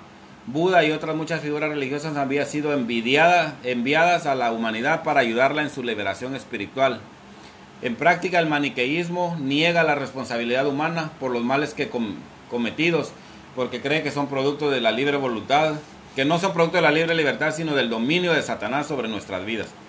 Entonces eso era lo que enseñaba el maniqueísmo. Sí, y bueno, como dice nuestro hermano Luis Martínez, este programa tiene que continuar. Yo no sé si estés de acuerdo, Francisco, y hermanos de Radio Católica Internacional, de la 107.5 de FM, Radio El Redentor, nuestros hermanos de Julis Católico, de Baltimore Express Radio, si estén de acuerdo que en la próxima semana demos continuidad a este programa, porque verdaderamente es muy importante que sepamos que todas estas ideas contrarias a la doctrina católica en realidad fueron saliendo desde los primeros siglos y que fueron inmediatamente rebatidas, y la iglesia tuvo varios concilios en donde fueron rebatiendo cada uno de los puntos de estas personas, y que se demostró que realmente era un error, que no eran inspiradas por Dios, sino más bien todo lo contrario. Entonces tenemos unos segundos, porque ahora la próxima semana continuamos con más de esas herejías y vamos a adentrarnos profundamente en lo que son las herejías del protestantismo. Y gracias a todos por habernos sintonizado. Nos vamos porque nos van a correr. Sí, nos van a correr. Eli Orozco, sí, pero una cosa, cuando Salomón hizo el templo, Dios se glorió en ese templo lleno de imágenes. Dios, dice la palabra de Dios, que Él entra y la gloria de Dios lo cubre, y la nube se establece en esa casa, y fue de total agrado de Dios, con imágenes incluso de seres del cielo. Así que aunque después Salomón haya dejado entrar en su vida mujeres con ídolos y cosas falsas, que ahí después vamos a ver la diferencia entre ídolo e imagen, aunque después se haya él desviado de la verdad, y cuando hizo el templo, Dios se glorió en él, que no podían ni siquiera entrar los sacerdotes. Tuvieron que salir los que estaban adentro de la gloria de Dios que llenó ese templo. Lo llenó y se complació Dios nuestro Señor en ese templo. Así que él después se equivocó. Okay, bueno, pero ya vámonos porque ya nos pasamos. Así es, Dios les bendiga y muchas gracias, Eli, por estar con nosotros. Dios te bendiga, mi hermano, y a todos los que han estado con nosotros. Son las 7:01, así que ya nos colgamos. Dios me los bendiga. Hasta más tarde con Mine Rivero, la chispa de la radio. Sí, nos vemos mañana. Todavía estamos en vivo en Facebook, pero ya para despedirnos. Sí, estamos en vivo en el Facebook y con y también en el YouTube acá y en los podcasts todavía estamos grabando. Claro, claro. Estamos en los podcasts, no sé cuántos tenemos ya, Francisco, por ahí. Un montonón. Un montonón. ¿Cómo funciona esto del podcast? Es el audio de los programas, ciertos programas, porque no todos los podemos poner debido a las leyes de derechos de autor, pero ciertos programas, la mayoría de los de apologética los ponemos y Mundo Católico, los cuales el audio se archiva y así las personas más adelante, en la tarde o mañana o cualquier otro día, pueden ir y revisar otra vez el audio, escucharlo. En las diferentes plataformas que hay, está en iTunes, está en Google Play, está en todas las plataformas. ¿Ya nos pusieron en el iTunes? Sí, en TuneIn, en todos, donde se puedan imaginar, ahí está Bendición de Dios Radio en los podcasts. Ajá, y nos pueden encontrar también en el www.radiocatólicainternacional.org, en la página oficial de la radio, en la aplicación de Radio Católica Internacional. Si ven acá atrás de nosotros un logotipo que dice Radio Católica Internacional.org, ese es el logotipo. Así puedes tú identificar, hermano, hermana, no importa que sea un color amarillo, un color morado, depende, porque a veces se cambia el fondo del logotipo. Sin embargo, así lo identificas con una palomita que significa el Espíritu Santo, que es el que está hablando, que el Espíritu Santo está mandando esa señal bendecida, bajada del cielo a todo el mundo por Radio Católica Internacional. Y hermanos que nos escuchan en Bendición de Dios Radio, ese es el nombre de nuestro equipo de trabajo aquí en Phoenix, pero somos Radio Católica Internacional. Otra cosa que ya no lo puedo decir al aire, de que los estamos invitando este sábado, vamos a tener una venta de comida, hermanos, en el 3221 East de la Shangri-La, aquí en Phoenix, Arizona. Esto es con una venta de comida con el fin de recabar fondos, porque viene nuestro director general Rafi Rey aquí al área de Phoenix, toda la área va a andar por aquí. Este hombre bendecido del Señor, que tiene 43 años de servicio en la alabanza y en la predicación, que estuvo con personas tan importantes como para Dios, que todos somos importantes, pero que Dios lo usó grandemente con ese don de la sanación, el padre Emiliano Tardif, imagínense nada más. Y Rafi Rey, que es el director general de Radio Católica Internacional, viene desde la República Dominicana, va a pasar por Nueva York y se viene para acá, para Phoenix, toda una semana. Gran bendición vamos a tener aquí. Y entonces vamos a hacer una venta de comida nosotros allá en el norte de Phoenix, en el 3221 East 3221 East Shangri-La en Phoenix, Arizona. Este próximo sábado vamos a tener venta de comida, de antojitos mexicanos. A lo mejor los tacos ya están confirmados, los tamalitos están confirmados, las aguas frescas, y por ahí estamos viendo si hacemos también menudo para que vayan desde tempranito. Ayúdenos, si no pueden ir, si están lejos, ayúdenos con las oraciones. Sus oraciones son muy importantes, hermanos, porque ustedes saben que cuando el pueblo de Dios se reúne para llevar la palabra de Dios, el mensaje de Dios, muchas veces pues se nos empiezan a dificultar las cosas, porque el espíritu del mundo no quiere permitir que llegue todo ese mensaje, así como luego algunos lo bloquean, ¿no? Que de una forma, ¿cómo se dice? Cuando no podemos a veces explicar inexplicablemente empiezan a bloquear las señales y a haber problemas para que se pueda transmitir. Pues nosotros sabemos que muchas veces son cosas técnicas, pero que también a veces el espíritu, que no le gusta que se proclame la palabra de Dios, el mensaje, y que se dé la verdad de Dios para salir de ciertos errores, ese mismo espíritu nos dificulta las cosas. Les pedimos mucho sus oraciones y también para que haya unidad en la diversidad, como decía nuestro Santo Padre, el Papa Juan Pablo II, unidad en la diversidad, que podamos estar unidos como un solo cuerpo. Y también invitamos a los hermanos que están aquí en el área de Phoenix, Arizona, por favor, échenos la mano, aquellos que puedan ayudarnos con sus manos para trabajar este sábado, para poder recabar fondos en esta venta de comida, una kermés. Ya por ahí nos confirma Sergio Romero que va a venir, ¿eh? Oh, wow. Sergio Romero se va a venir desde Mesa, Arizona, como 40 minutos de acá, donde vamos a hacer la comida. Pero él nos está puchando, dice, échenle las pilas, dice, levántense temprano y desde las 6 de la mañana, dice, pónganse a trabajar. Y eso a mí me dio muchos ánimos, porque estaba así como desanimadón, así como que sin fuerza. Y muchas gracias, Sergio Romero, porque pues nos diste ese impulso. Gracias, Dios te bendiga, mi hermano. Y bueno, también tenemos hoy, Francisco y hermanos, una gran bendición. ¿Qué tenemos hoy?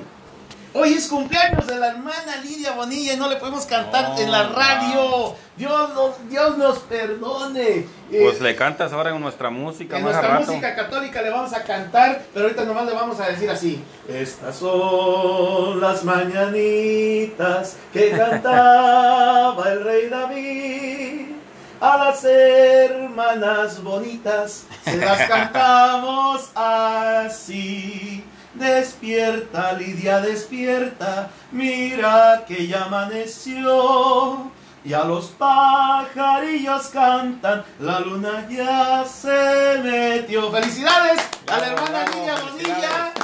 Al fin llegó a los 21, bravo, bravo. Bravo, porque ya llegó a la mayoría de edad, a los 21 años, hermana Lidia Bonilla. Y bueno, les damos las gracias a todos los que están aquí con nosotros. Muchísimas gracias. Yo estoy viendo por aquí que llegó una promoción. A ver, sí. haz esa promoción. Antes de continuar, cierro ya Sí. la grabación de podcast, ¿verdad? Que quede ahí. Ok, perfecto. Nos despedimos, hermanos de podcast. Gracias por habernos sintonizado. Nos vemos pronto.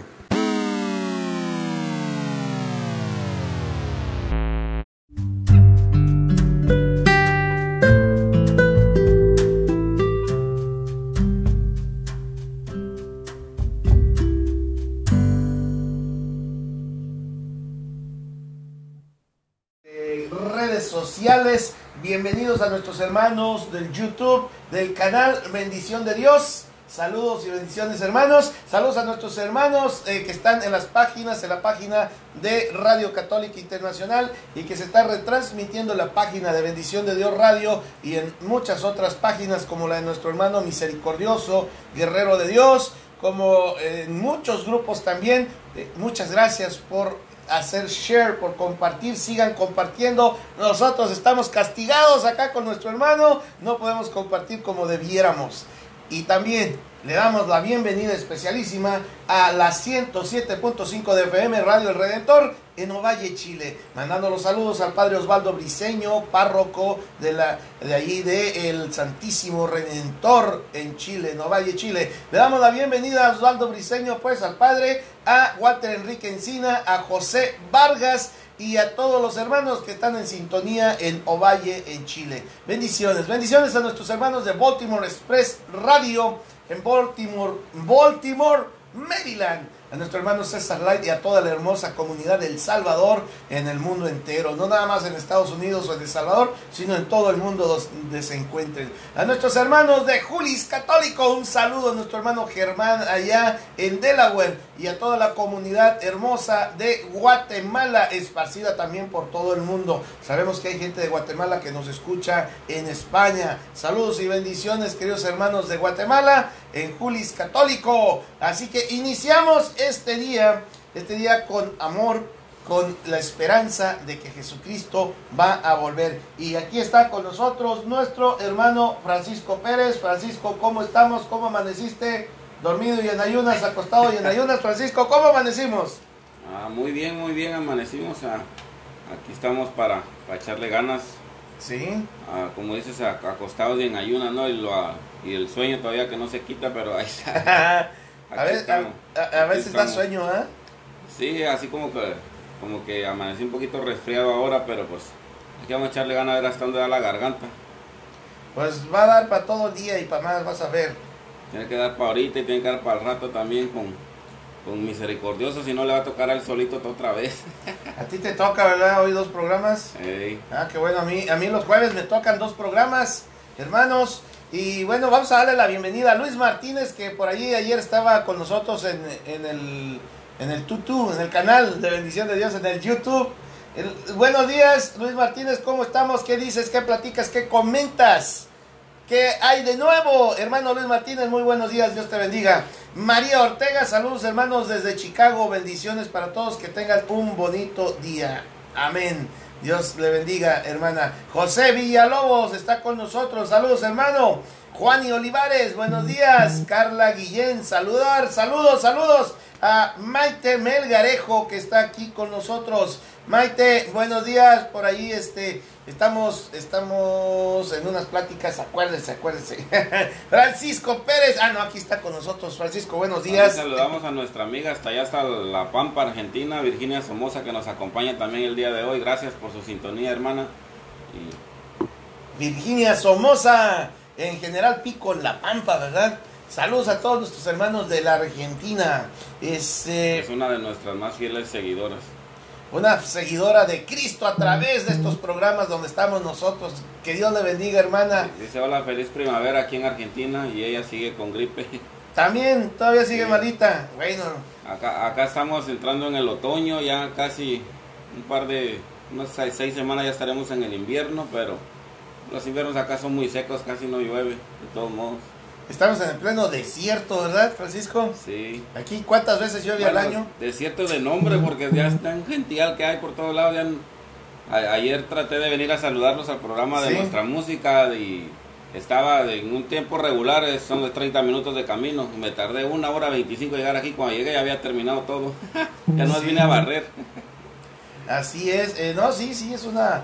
se llenó de gente. Phoenix ha crecido enormemente. Yo les digo que hace que 25 años, 25, 30 años, ya estoy viejito. Hace 30 años yo pasaba por aquí cuando íbamos a Los Ángeles y esto era un rancho grandote nada más. Así, claro, una ciudad, pues, pero decimos un rancho porque se veía todo vacío, baldíos por todos lados, un montón de sembradíos que ya desaparecieron y hay edificios por todas partes, casas y bueno, y el 10, ibas tú, iba uno por allá adelante, lejos, en el freeway, Sí. el interestatal 10, pero vacío el freeway. Hagan cuenta que esto era un pueblo fantasma, en serio, se lo estoy diciendo, hace 30 años que pasábamos por aquí y luego queríamos comer y pues ¿a dónde? No hay nada aquí, vámonos derecho, ok, pues ahí nos íbamos hasta Indio, no, antes de Indio, ¿cómo se llama? Nos paramos en las gasolineras y bueno, el caso es de que ha crecido mucho porque hubo como un éxodo de hermanos de California que se vinieron aquí bueno, de hecho mi propia familia, pues yo iba a Los Ángeles porque allá estaba mi familia y de pronto ya para la siguiente vez que vengo, no, pues ya estamos todos en Phoenix, hijo, ¿para qué vas a Los Ángeles? Y fíjate, aquí en Arizona a veces es un estado un poquito como contra de la inmigración. Sí. Y me meten leyes para enforzar y para tratar de disuadir a la gente que se venga para acá, pero al contrario, entre más leyes meten, más gente llega. Entonces es un estado muy bonito, gracias a Dios, como tú dices, ha crecido mucho. Yo Sí. recuerdo también cuando yo llegué a principios de los 90 que no había nada, y ahorita ya ves, hay estadios, hay arenas, ahí ya está También ya muy estás grande, viejito, ya es una ciudad muy grande y muy poblada también. Sí, en la Argentina, ¿sabes que se está festejando hoy, Francisco? No, a ver, dime. Que nos ayude la hermana Virginia Somoza que nos diga qué se festeja Ahí lo hoy. mandó ya, mira. A ver, ¿qué se festeja? Dice, hoy también es el día del estudiante y se festeja el día del profesor aquí y es feriado, no trabajo hoy. ¡Ah, qué bendición! Y nuestra Aunque- hermana es profesora, ¿verdad? Sí, Virginia Somoza es profesora, trabaja en una escuela, me parece. ¡Qué bendición! Bueno, pues un saludo a todos nuestros hermanos, amigos, estudiantes. No importa la edad, porque sabemos que hay un señor de 80 y tantos años estudiando en la Universidad de México, fíjate. Imagínate nomás. Sí, o sea, a todos los estudiantes de 0 a 100 años. Un abrazo, una felicitación a todos nuestros hermanos allá en Argentina. Luis Martínez, imagínate cómo está aquí en Houston, es una locura. No, me imagino que sí, es una ciudad más grande todavía. Sí, Houston, sí. Oye, de veras, ¿y cómo se puso? Que de plano es de miedo, por eso hicieron el freeway, el 202 que van a terminar el año próximo.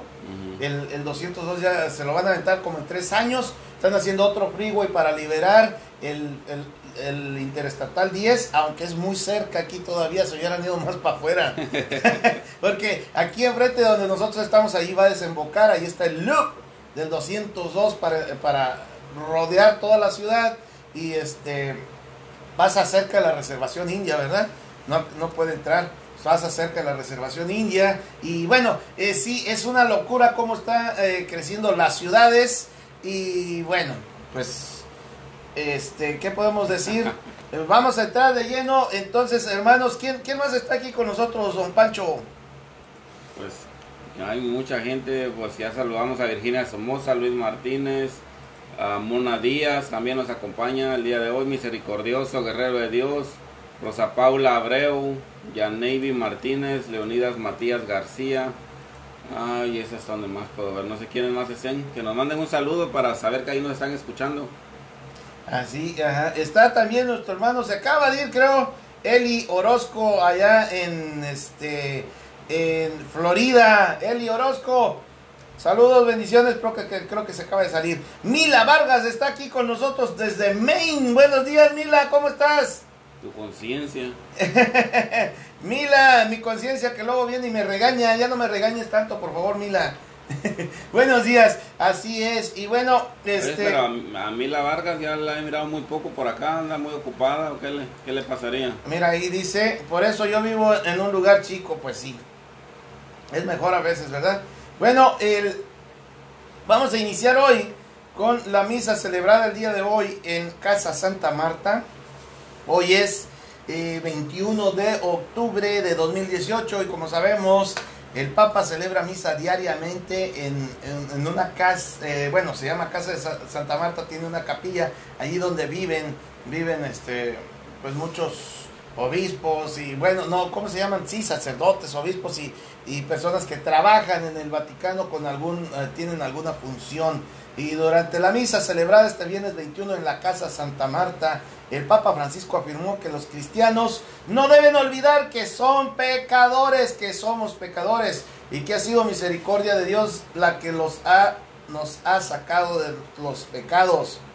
El Santo Padre llamó la atención sobre aquellos a los que elegía Jesús como seguidores suyos.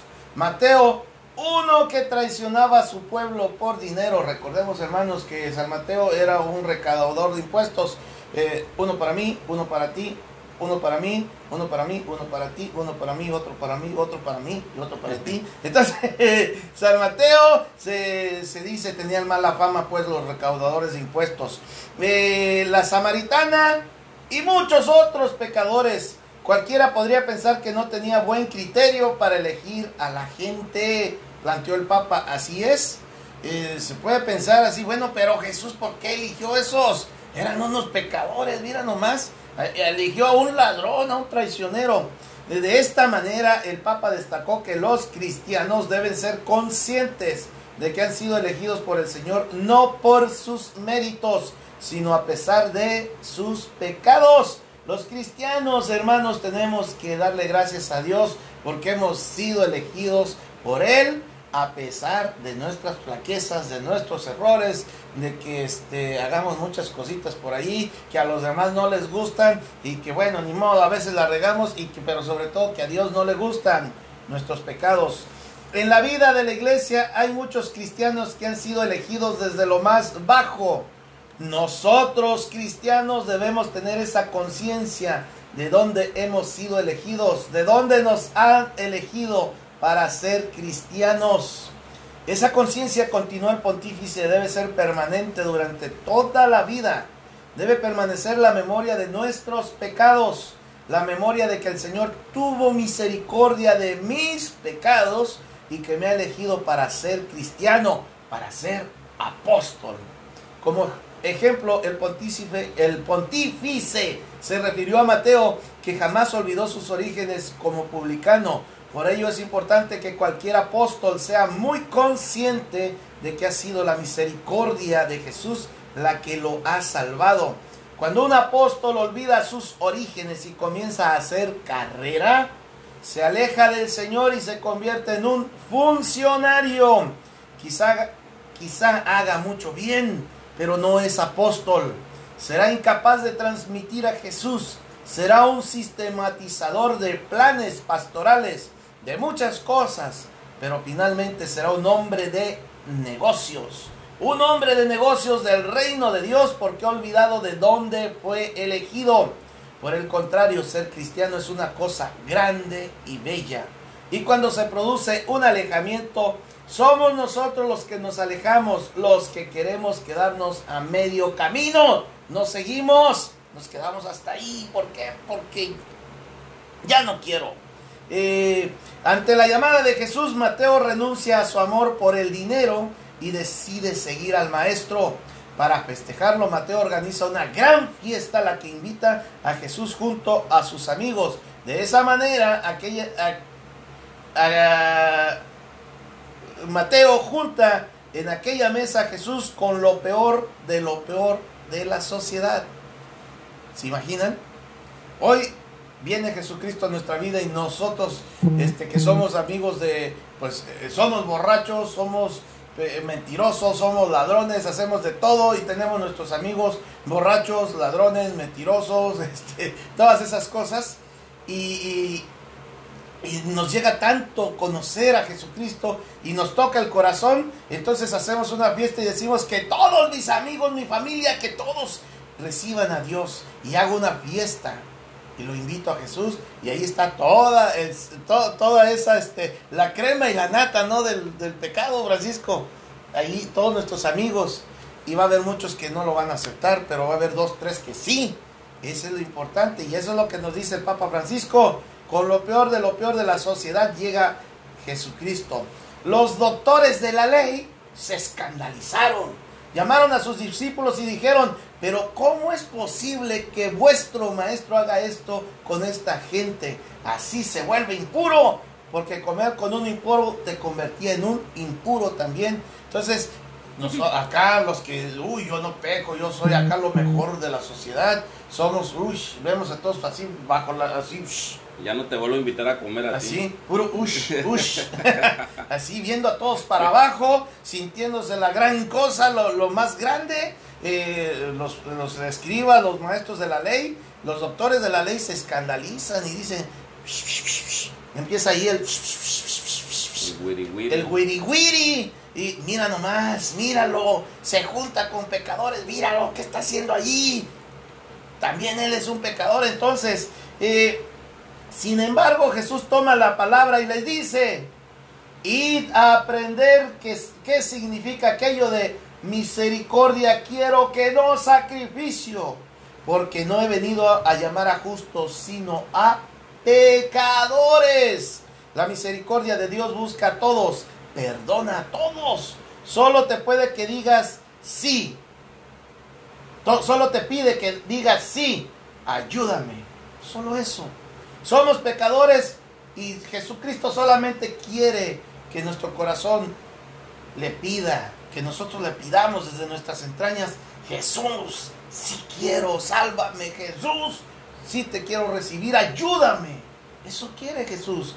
El Papa finalizó afirmando que comprender la misericordia del Señor es un misterio. El misterio más grande, más bello, es el corazón de Dios. Si quieres llegar al corazón de Dios, toma el camino de la misericordia y déjate tratar con misericordia. Nosotros a veces no entendemos eso, ¿verdad? Decimos así fácil nosotros, Francisco, hermanos que están en la radio, en todas las redes sociales, en los podcasts. Nosotros decimos bien fácil: es que no odiamos al pecador, odiamos al pecado. ¿Sí? Así debe ser, verdadero, sí. pero verdaderamente no nos convertimos en unos doctores de la ley a veces y vemos por ahí a alguien que anda haciendo el mal y decimos es un hijo de su tal por cual. Es un... Sí, adelante, Francisco. No, y peor aún cuando ni siquiera conocemos a la persona, nomás por lo que vemos por encima, criticamos a la gente. Entonces es un problema aún más grande de andar haciendo los juicios de las demás personas, pues te digo. Y eso es lo que también Jesús decía, ¿no? Cuando dijo de que no juzguemos, porque así como juzguemos seremos juzgados. No estaba hablando de que no denunciemos cuando alguien está cometiendo algún pecado o haciendo algo mal, sino que estaba hablando de que no andar criticando lo que no sabemos básicamente, ¿verdad? Por ejemplo, yo puse un post sobre uno que anda por ahí supuestamente anda luchando contra la violencia policíaca contra los afroamericanos, y eso está muy bien, ¿no? Porque no debe de existir. A veces lo sacan de proporción, pero bueno, eso no es el punto ahorita.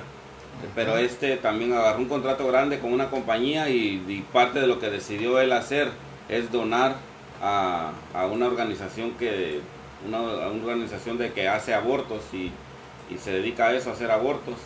Entonces yo puse ese reportaje en mi Facebook y estaba diciendo pues de que era pues, un tipo de persona basura básicamente, pues de la forma que actúa, teniendo tantos medios y luchando por los afroamericanos, pero a la vez apoyando a asociaciones de que se dedican a matar a los afroamericanos que aún no han nacido, porque ese es el propósito de estos abortistas, matar a los afroamericanos y matar a los hispanos, porque si lo vemos estratégicamente ponen sus clínicas donde está más comunidad hispana y más comunidad afroamericana.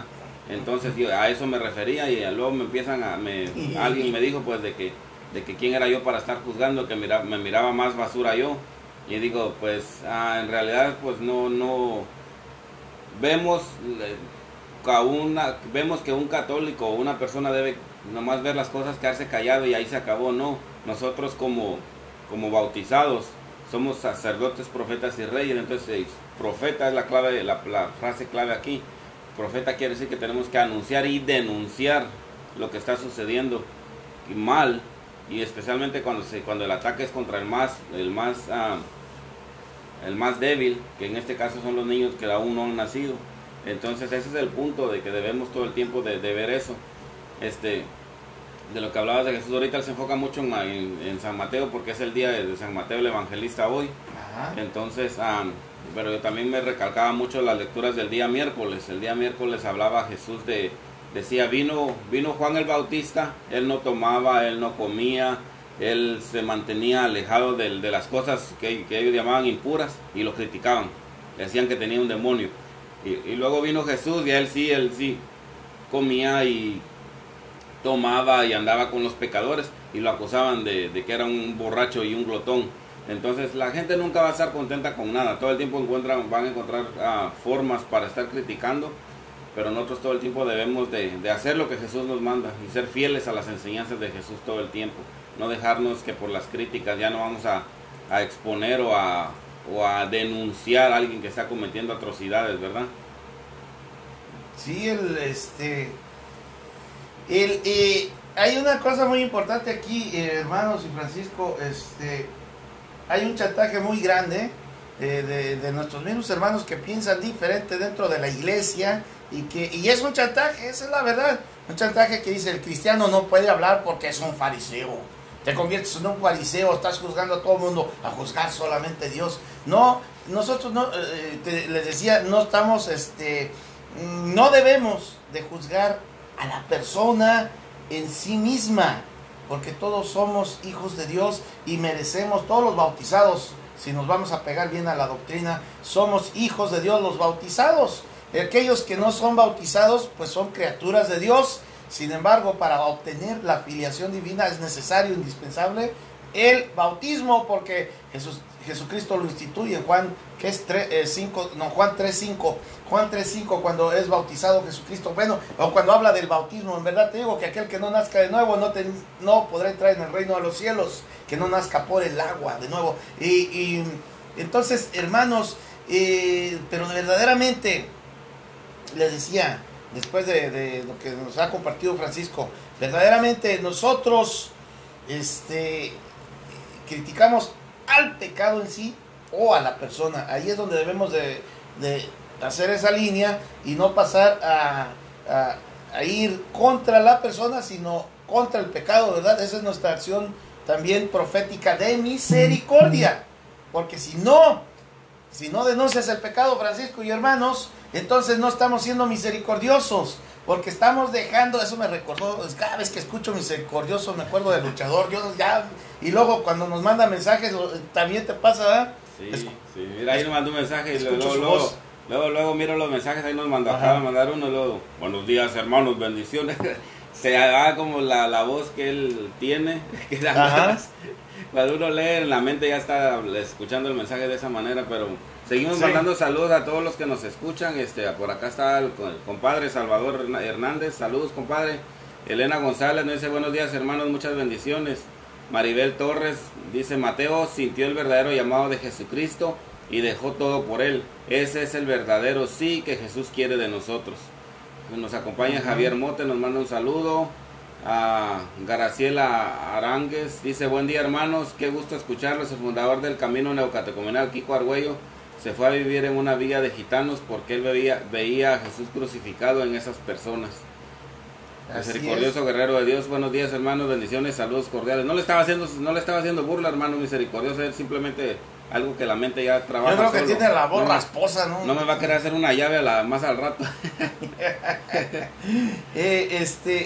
Y bueno, dentro de las noticias, porque ya son las 5:45 minutos aquí en Phoenix, Arizona, son las 8:45 minutos en la República Dominicana, son las 6:45 minutos en la Florida y en la, ¿cómo se llama por allá? En el Milagro. El Milagro. En toda Guatemala. En toda Guatemala, el país de la eterna primavera, y son las 7:45. El país más bello del mundo. El país más bello del mundo después de México, por supuesto. Ese no es cierto. Éramos un solo país antes, acuérdate. Estábamos juntos cuando se empezó a... Es que México se aprovechó de los más pequeños. Estados Unidos le quitó a ellos tierra, entonces México fue y le quitó a Guatemala tierra. ¿A poco se les quitó para allá también? No, sí. ¿Qué Chiapas es de ustedes? Chiapas. No entres en esos temas. Quintana Roo, Campeche. ¿También eso? Claro. No puede ser, hombre. Si yo tan feliz que estaba yo hasta estaba diciendo, ¿por qué no nos hacemos un solo país con Guatemala, Belice? Pues ya casi. Belice, Honduras, todos un solo país, que no haya ese tipo de fronteras así de que, y luego hasta de coraje, ¿verdad? Por ejemplo, yo me fijo cuando hay partidos de fútbol y cosas así, que luego ahí anda la gente ahí peleándose y todo, digo, ¿pero por qué? Si somos hermanos, hombre, ¿qué nos cuesta nomás de que ver los partidos de fútbol y eso, y que las pasiones no se enciendan y decir, bueno, somos hermanos, no importa que yo sea catracho, que yo sea maya, que yo sea chapinga, chupín y todas las cosas. No importa que yo sea tarasco, no importa, tarahumara. Yo pensé que iba a decir tarado. Tantito, eso sí. Entonces, debe haber esa hermandad, y eso es una de las cosas más grandes que nos deja, una de tantas cosas, porque somos el cuerpo de Cristo, al ser injertados en el cuerpo de Cristo a través del bautismo que nos hace hijos de Dios. Nosotros claro, tenemos que denominar nuestro lugar de origen, nuestra casa, decir, bueno, ¿dónde naciste tú? Pues yo nací en no sé, ¿dónde naciste tú? En la ciudad de Guatemala. Entonces, yo nací en la ciudad de Guatemala. ¿Tú dónde naciste tú? No, yo nací en Zacatecas, yo nací en Orizaba, Veracruz, yo nací en General Pico, La Pampa, yo nací en, no sé, donde hayas nacido tú, en Lima, Perú, y decir, bueno, allí nací, sí, qué bueno, está bien, pero yo soy tu hermano porque somos cristianos, somos del cuerpo de Cristo y nuestra patria es el cielo. Sí. Somos paisanos todos. Y ahorita que mencionaste el fútbol, es algo que yo le digo a mis amigos todo el tiempo, le digo, si nosotros le dedicáramos el 50% del entusiasmo que le dedicamos al equipo que le vamos, se lo dedicáramos a Jesús, el mundo sería un mundo completamente diferente. Pero no, cuando escuchamos, por ejemplo, a alguien que le va a las Chivas, le mencionan a la América y empiezan con, no, que las Chivas, que mejor, que por esto, que el otro aquí. Le mencionan a Jesucristo, sí, está bien. Hablemos de otra cosa porque eso es muy controversial. Entonces, no dedicamos no tenemos el mismo fervor, sí, por lo que verdaderamente vale la pena. Así es. Y bueno, hoy y aún así sabiendo de que el América es mejor que las Chivas, ¿va? Qué bueno que no está Chayito Vázquez, porque ella le va a las Chivas, es chivista de corazón, o chiva de corazón. El rebaño sagrado, dicen las Chivas. Bueno, sí, muy sagrado. El rebaño sagrado. Y luego le echan ahí la culpa a los de la América, que son acá muy fresitas, que muy de dinero y que no sé qué tantas cosas, que nomás les hacen así, se caen y empiezan a llorar. Somos más humildes. Que son como parientes de Neymar, ¿no? Neymar, que nomás les hacen así y empiezan a rodar y no terminan. Y es de lo que hablamos ahorita. Mira, el América es un conjunto de varios países para promocionar. En cambio Chivas, ay no, puro mexicano porque soy racista. No se crea, no se crea. Cálmate, Francisco, de aquí nos van. Bueno, ¿saben una de las cosas que pasó en el mundo católico estos días? Ahorita vamos a bailar, sí, porque le echaste tierra, dice Mila, a México. Dice, una de las noticias que queremos compartirles, hermanos, es que un famoso ateo se bautiza católico a los 85 años. No fue Richard Dawkins, ¿no? Mira, nada más fue Bill Hayden. El famoso ateo y político australiano Bill Hayden fue bautizado católico el pasado 9 de septiembre en una ceremonia donde se incluyó el pasaje del Evangelio que dice: bienaventurados los que no vieron y creyeron. Los que no vieron y creyeron. Según informó la prensa local, el bautizo fue celebrado por el padre Peter Dillon en la iglesia de Santa María de Ipswich, Queensland, a donde asistieron familiares y amigos de Hayden. Hayden fue el líder del Partido Laborista y gobernador general de Australia durante 7 años, o sea, como un presidente de un país. Fíjate nada más. Según los medios australianos, el ahora fiel católico dijo que su decisión fue motivada por los tantos actos desinteresados de compasión por parte de los cristianos que atestiguó durante su vida y por una profunda contemplación mientras se recuperaba de un derrame cerebral. Siempre me consideré como un compañero de viaje con el catolicismo y declaré que era católico en las formas oficiales, pero esto no era oficial, dijo Hayden. Iba a la misa todos los domingos y luego iba a la bendición cuando era un adolescente. No sabía que oficialmente no era católico y descubrí eso más tarde, solo cuando mi hermana hizo la historia familiar. Cuando creces con eso, no creo que realmente te deje. Podía sentir en mi corazón que no me sentía realizado, añadió. En una carta escrita a su familia y amigos, Hayden explicó que los principios cristianos de humanidad, compromiso social y servicio a otros se alineaban con sus valores personales y políticos y guiaban su regreso a la fe católica. El cristianismo representa para mí las cualidades que he intentado aplicar en mi vida, pero de ahora en adelante lucharé por defender con fe. Vean nada más, qué cosa tan bonita. Un hombre que a los 85 años se bautiza, toda su vida vivió, pero era ateo, pues después se declara ateo, aunque vivió como si fuera cristiano, católico, pero no lo era porque no estaba bautizado. Lo que hablamos al principio, para ser cristiano tienes que... es como un equipo de fútbol, otra vez con el fútbol, me está gustando esto. A ver si no se encienden las pasiones. Es como un equipo de fútbol. Si tú tienes a muchos niños practicando fútbol en un campo, pero mientras tú no lo registres ante la federación o ante la... ¿cómo les llaman aquí? Sí, la federación. Ante la federación, mientras no estén registrados, no son parte del equipo, aunque estén allí. ¿Verdad, Francisco? Así es, o también se podría ver de esta manera, como en la escuela, cualquier deporte que quieran entrar, antes de poder entrar ahí, necesitan que irse a hacer un físico, para poder participar. Entonces el bautismo sería como un físico que los declara ya pueden participar de la vida cristiana. También, así es esto. Y bueno, también hay otra de las noticias aquí, que para algunos va a ser un poquito difícil de comprender, porque sobre todo si no tienes una fe católica, pero es que hay un milagro que ocurre cada año en esta fecha que pasó esto. El 21 de marzo de 2015 fue delante del Papa que se dio este milagro delante del Papa, y cada año se vuelve a hacer, cada año vuelve a pasar. Es un milagro de la licuefacción de la sangre de San Genaro. Es una sangre que ya que se guardó en una ampolla, se llama, es como un vaso cerrado de vidrio, una ampolla. Entonces como una botella, digamos, pues, que allí viene de los focos que se le llamaban, ni me acuerdo cómo se llama, pero bueno, no, bulbos y esto. Bombilla. Bueno, así una ampolla de vidrio, allá adentro quedó sangre de San Genaro, un santo católico, y esa sangre se deshidrató, quedó como algo negruzco allí, como bolitas ahí deshidratadas. Cada año esa sangre que está cerrada y que delante de cámara se ve que nadie lo manipula, que no pasa absolutamente nada de eso, no hay truco, nada de, porque eso sería una gran mentira que hicieran eso. Esa sangre se vuelve líquida otra vez cada año, y es un milagro que ocurre delante de los fieles. En el año de 2015 pasó delante del Papa Francisco, y este año pues se volvió a licuar, o sea, se volvió a hacer líquida la sangre.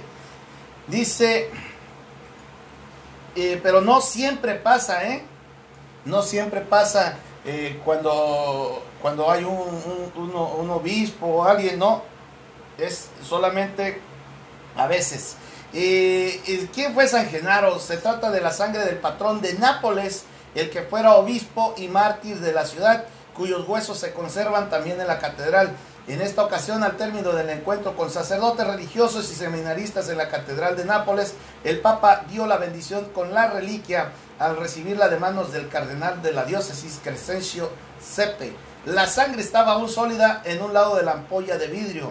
Al devolver el relicario al cardenal, le dijo: se ve que San Genaro ama al Papa, pues la sangre se ha licuado ya a medias.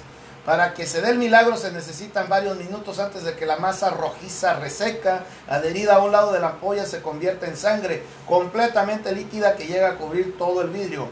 Francisco, con una sonrisa, quiso restar importancia a este hecho y comentó: se ve que el santo nos quiere solo a medias. Tenemos que convertirnos más. Palabras que fueron acogidas con las risas de los que allí se encontraban. Y bueno, San Genaro tiene su fiesta, lo acabamos de pasar, el día 19 de septiembre. Muchas cosas que han pasado también, y este año volvió a hacerse líquida la sangre. Ha ocurrido el milagro, exclamó el cardenal Crescencio Sepe, arzobispo de Nápoles, ante la multitud de fieles congregada en la catedral de esta ciudad italiana. La sangre de San Genaro, patrono de Nápoles, había vuelto a licuarse durante la mañana de este miércoles 19 de septiembre, día en que se celebra su festividad. Esto pasó este año. Así es, hermanos. Esto yo quisiera que tuviéramos un poquito también de cuidado con este tipo de cosas que, aunque son muy ciertas, muchos hermanos se escandalizan con este tipo de cosas. Y también hermanos católicos, cristianos católicos, que nuestra fe no se base en ver este tipo de prodigios y de milagros, porque dice Jesucristo: felices, bienaventurados aquellos que van a creer sin ver.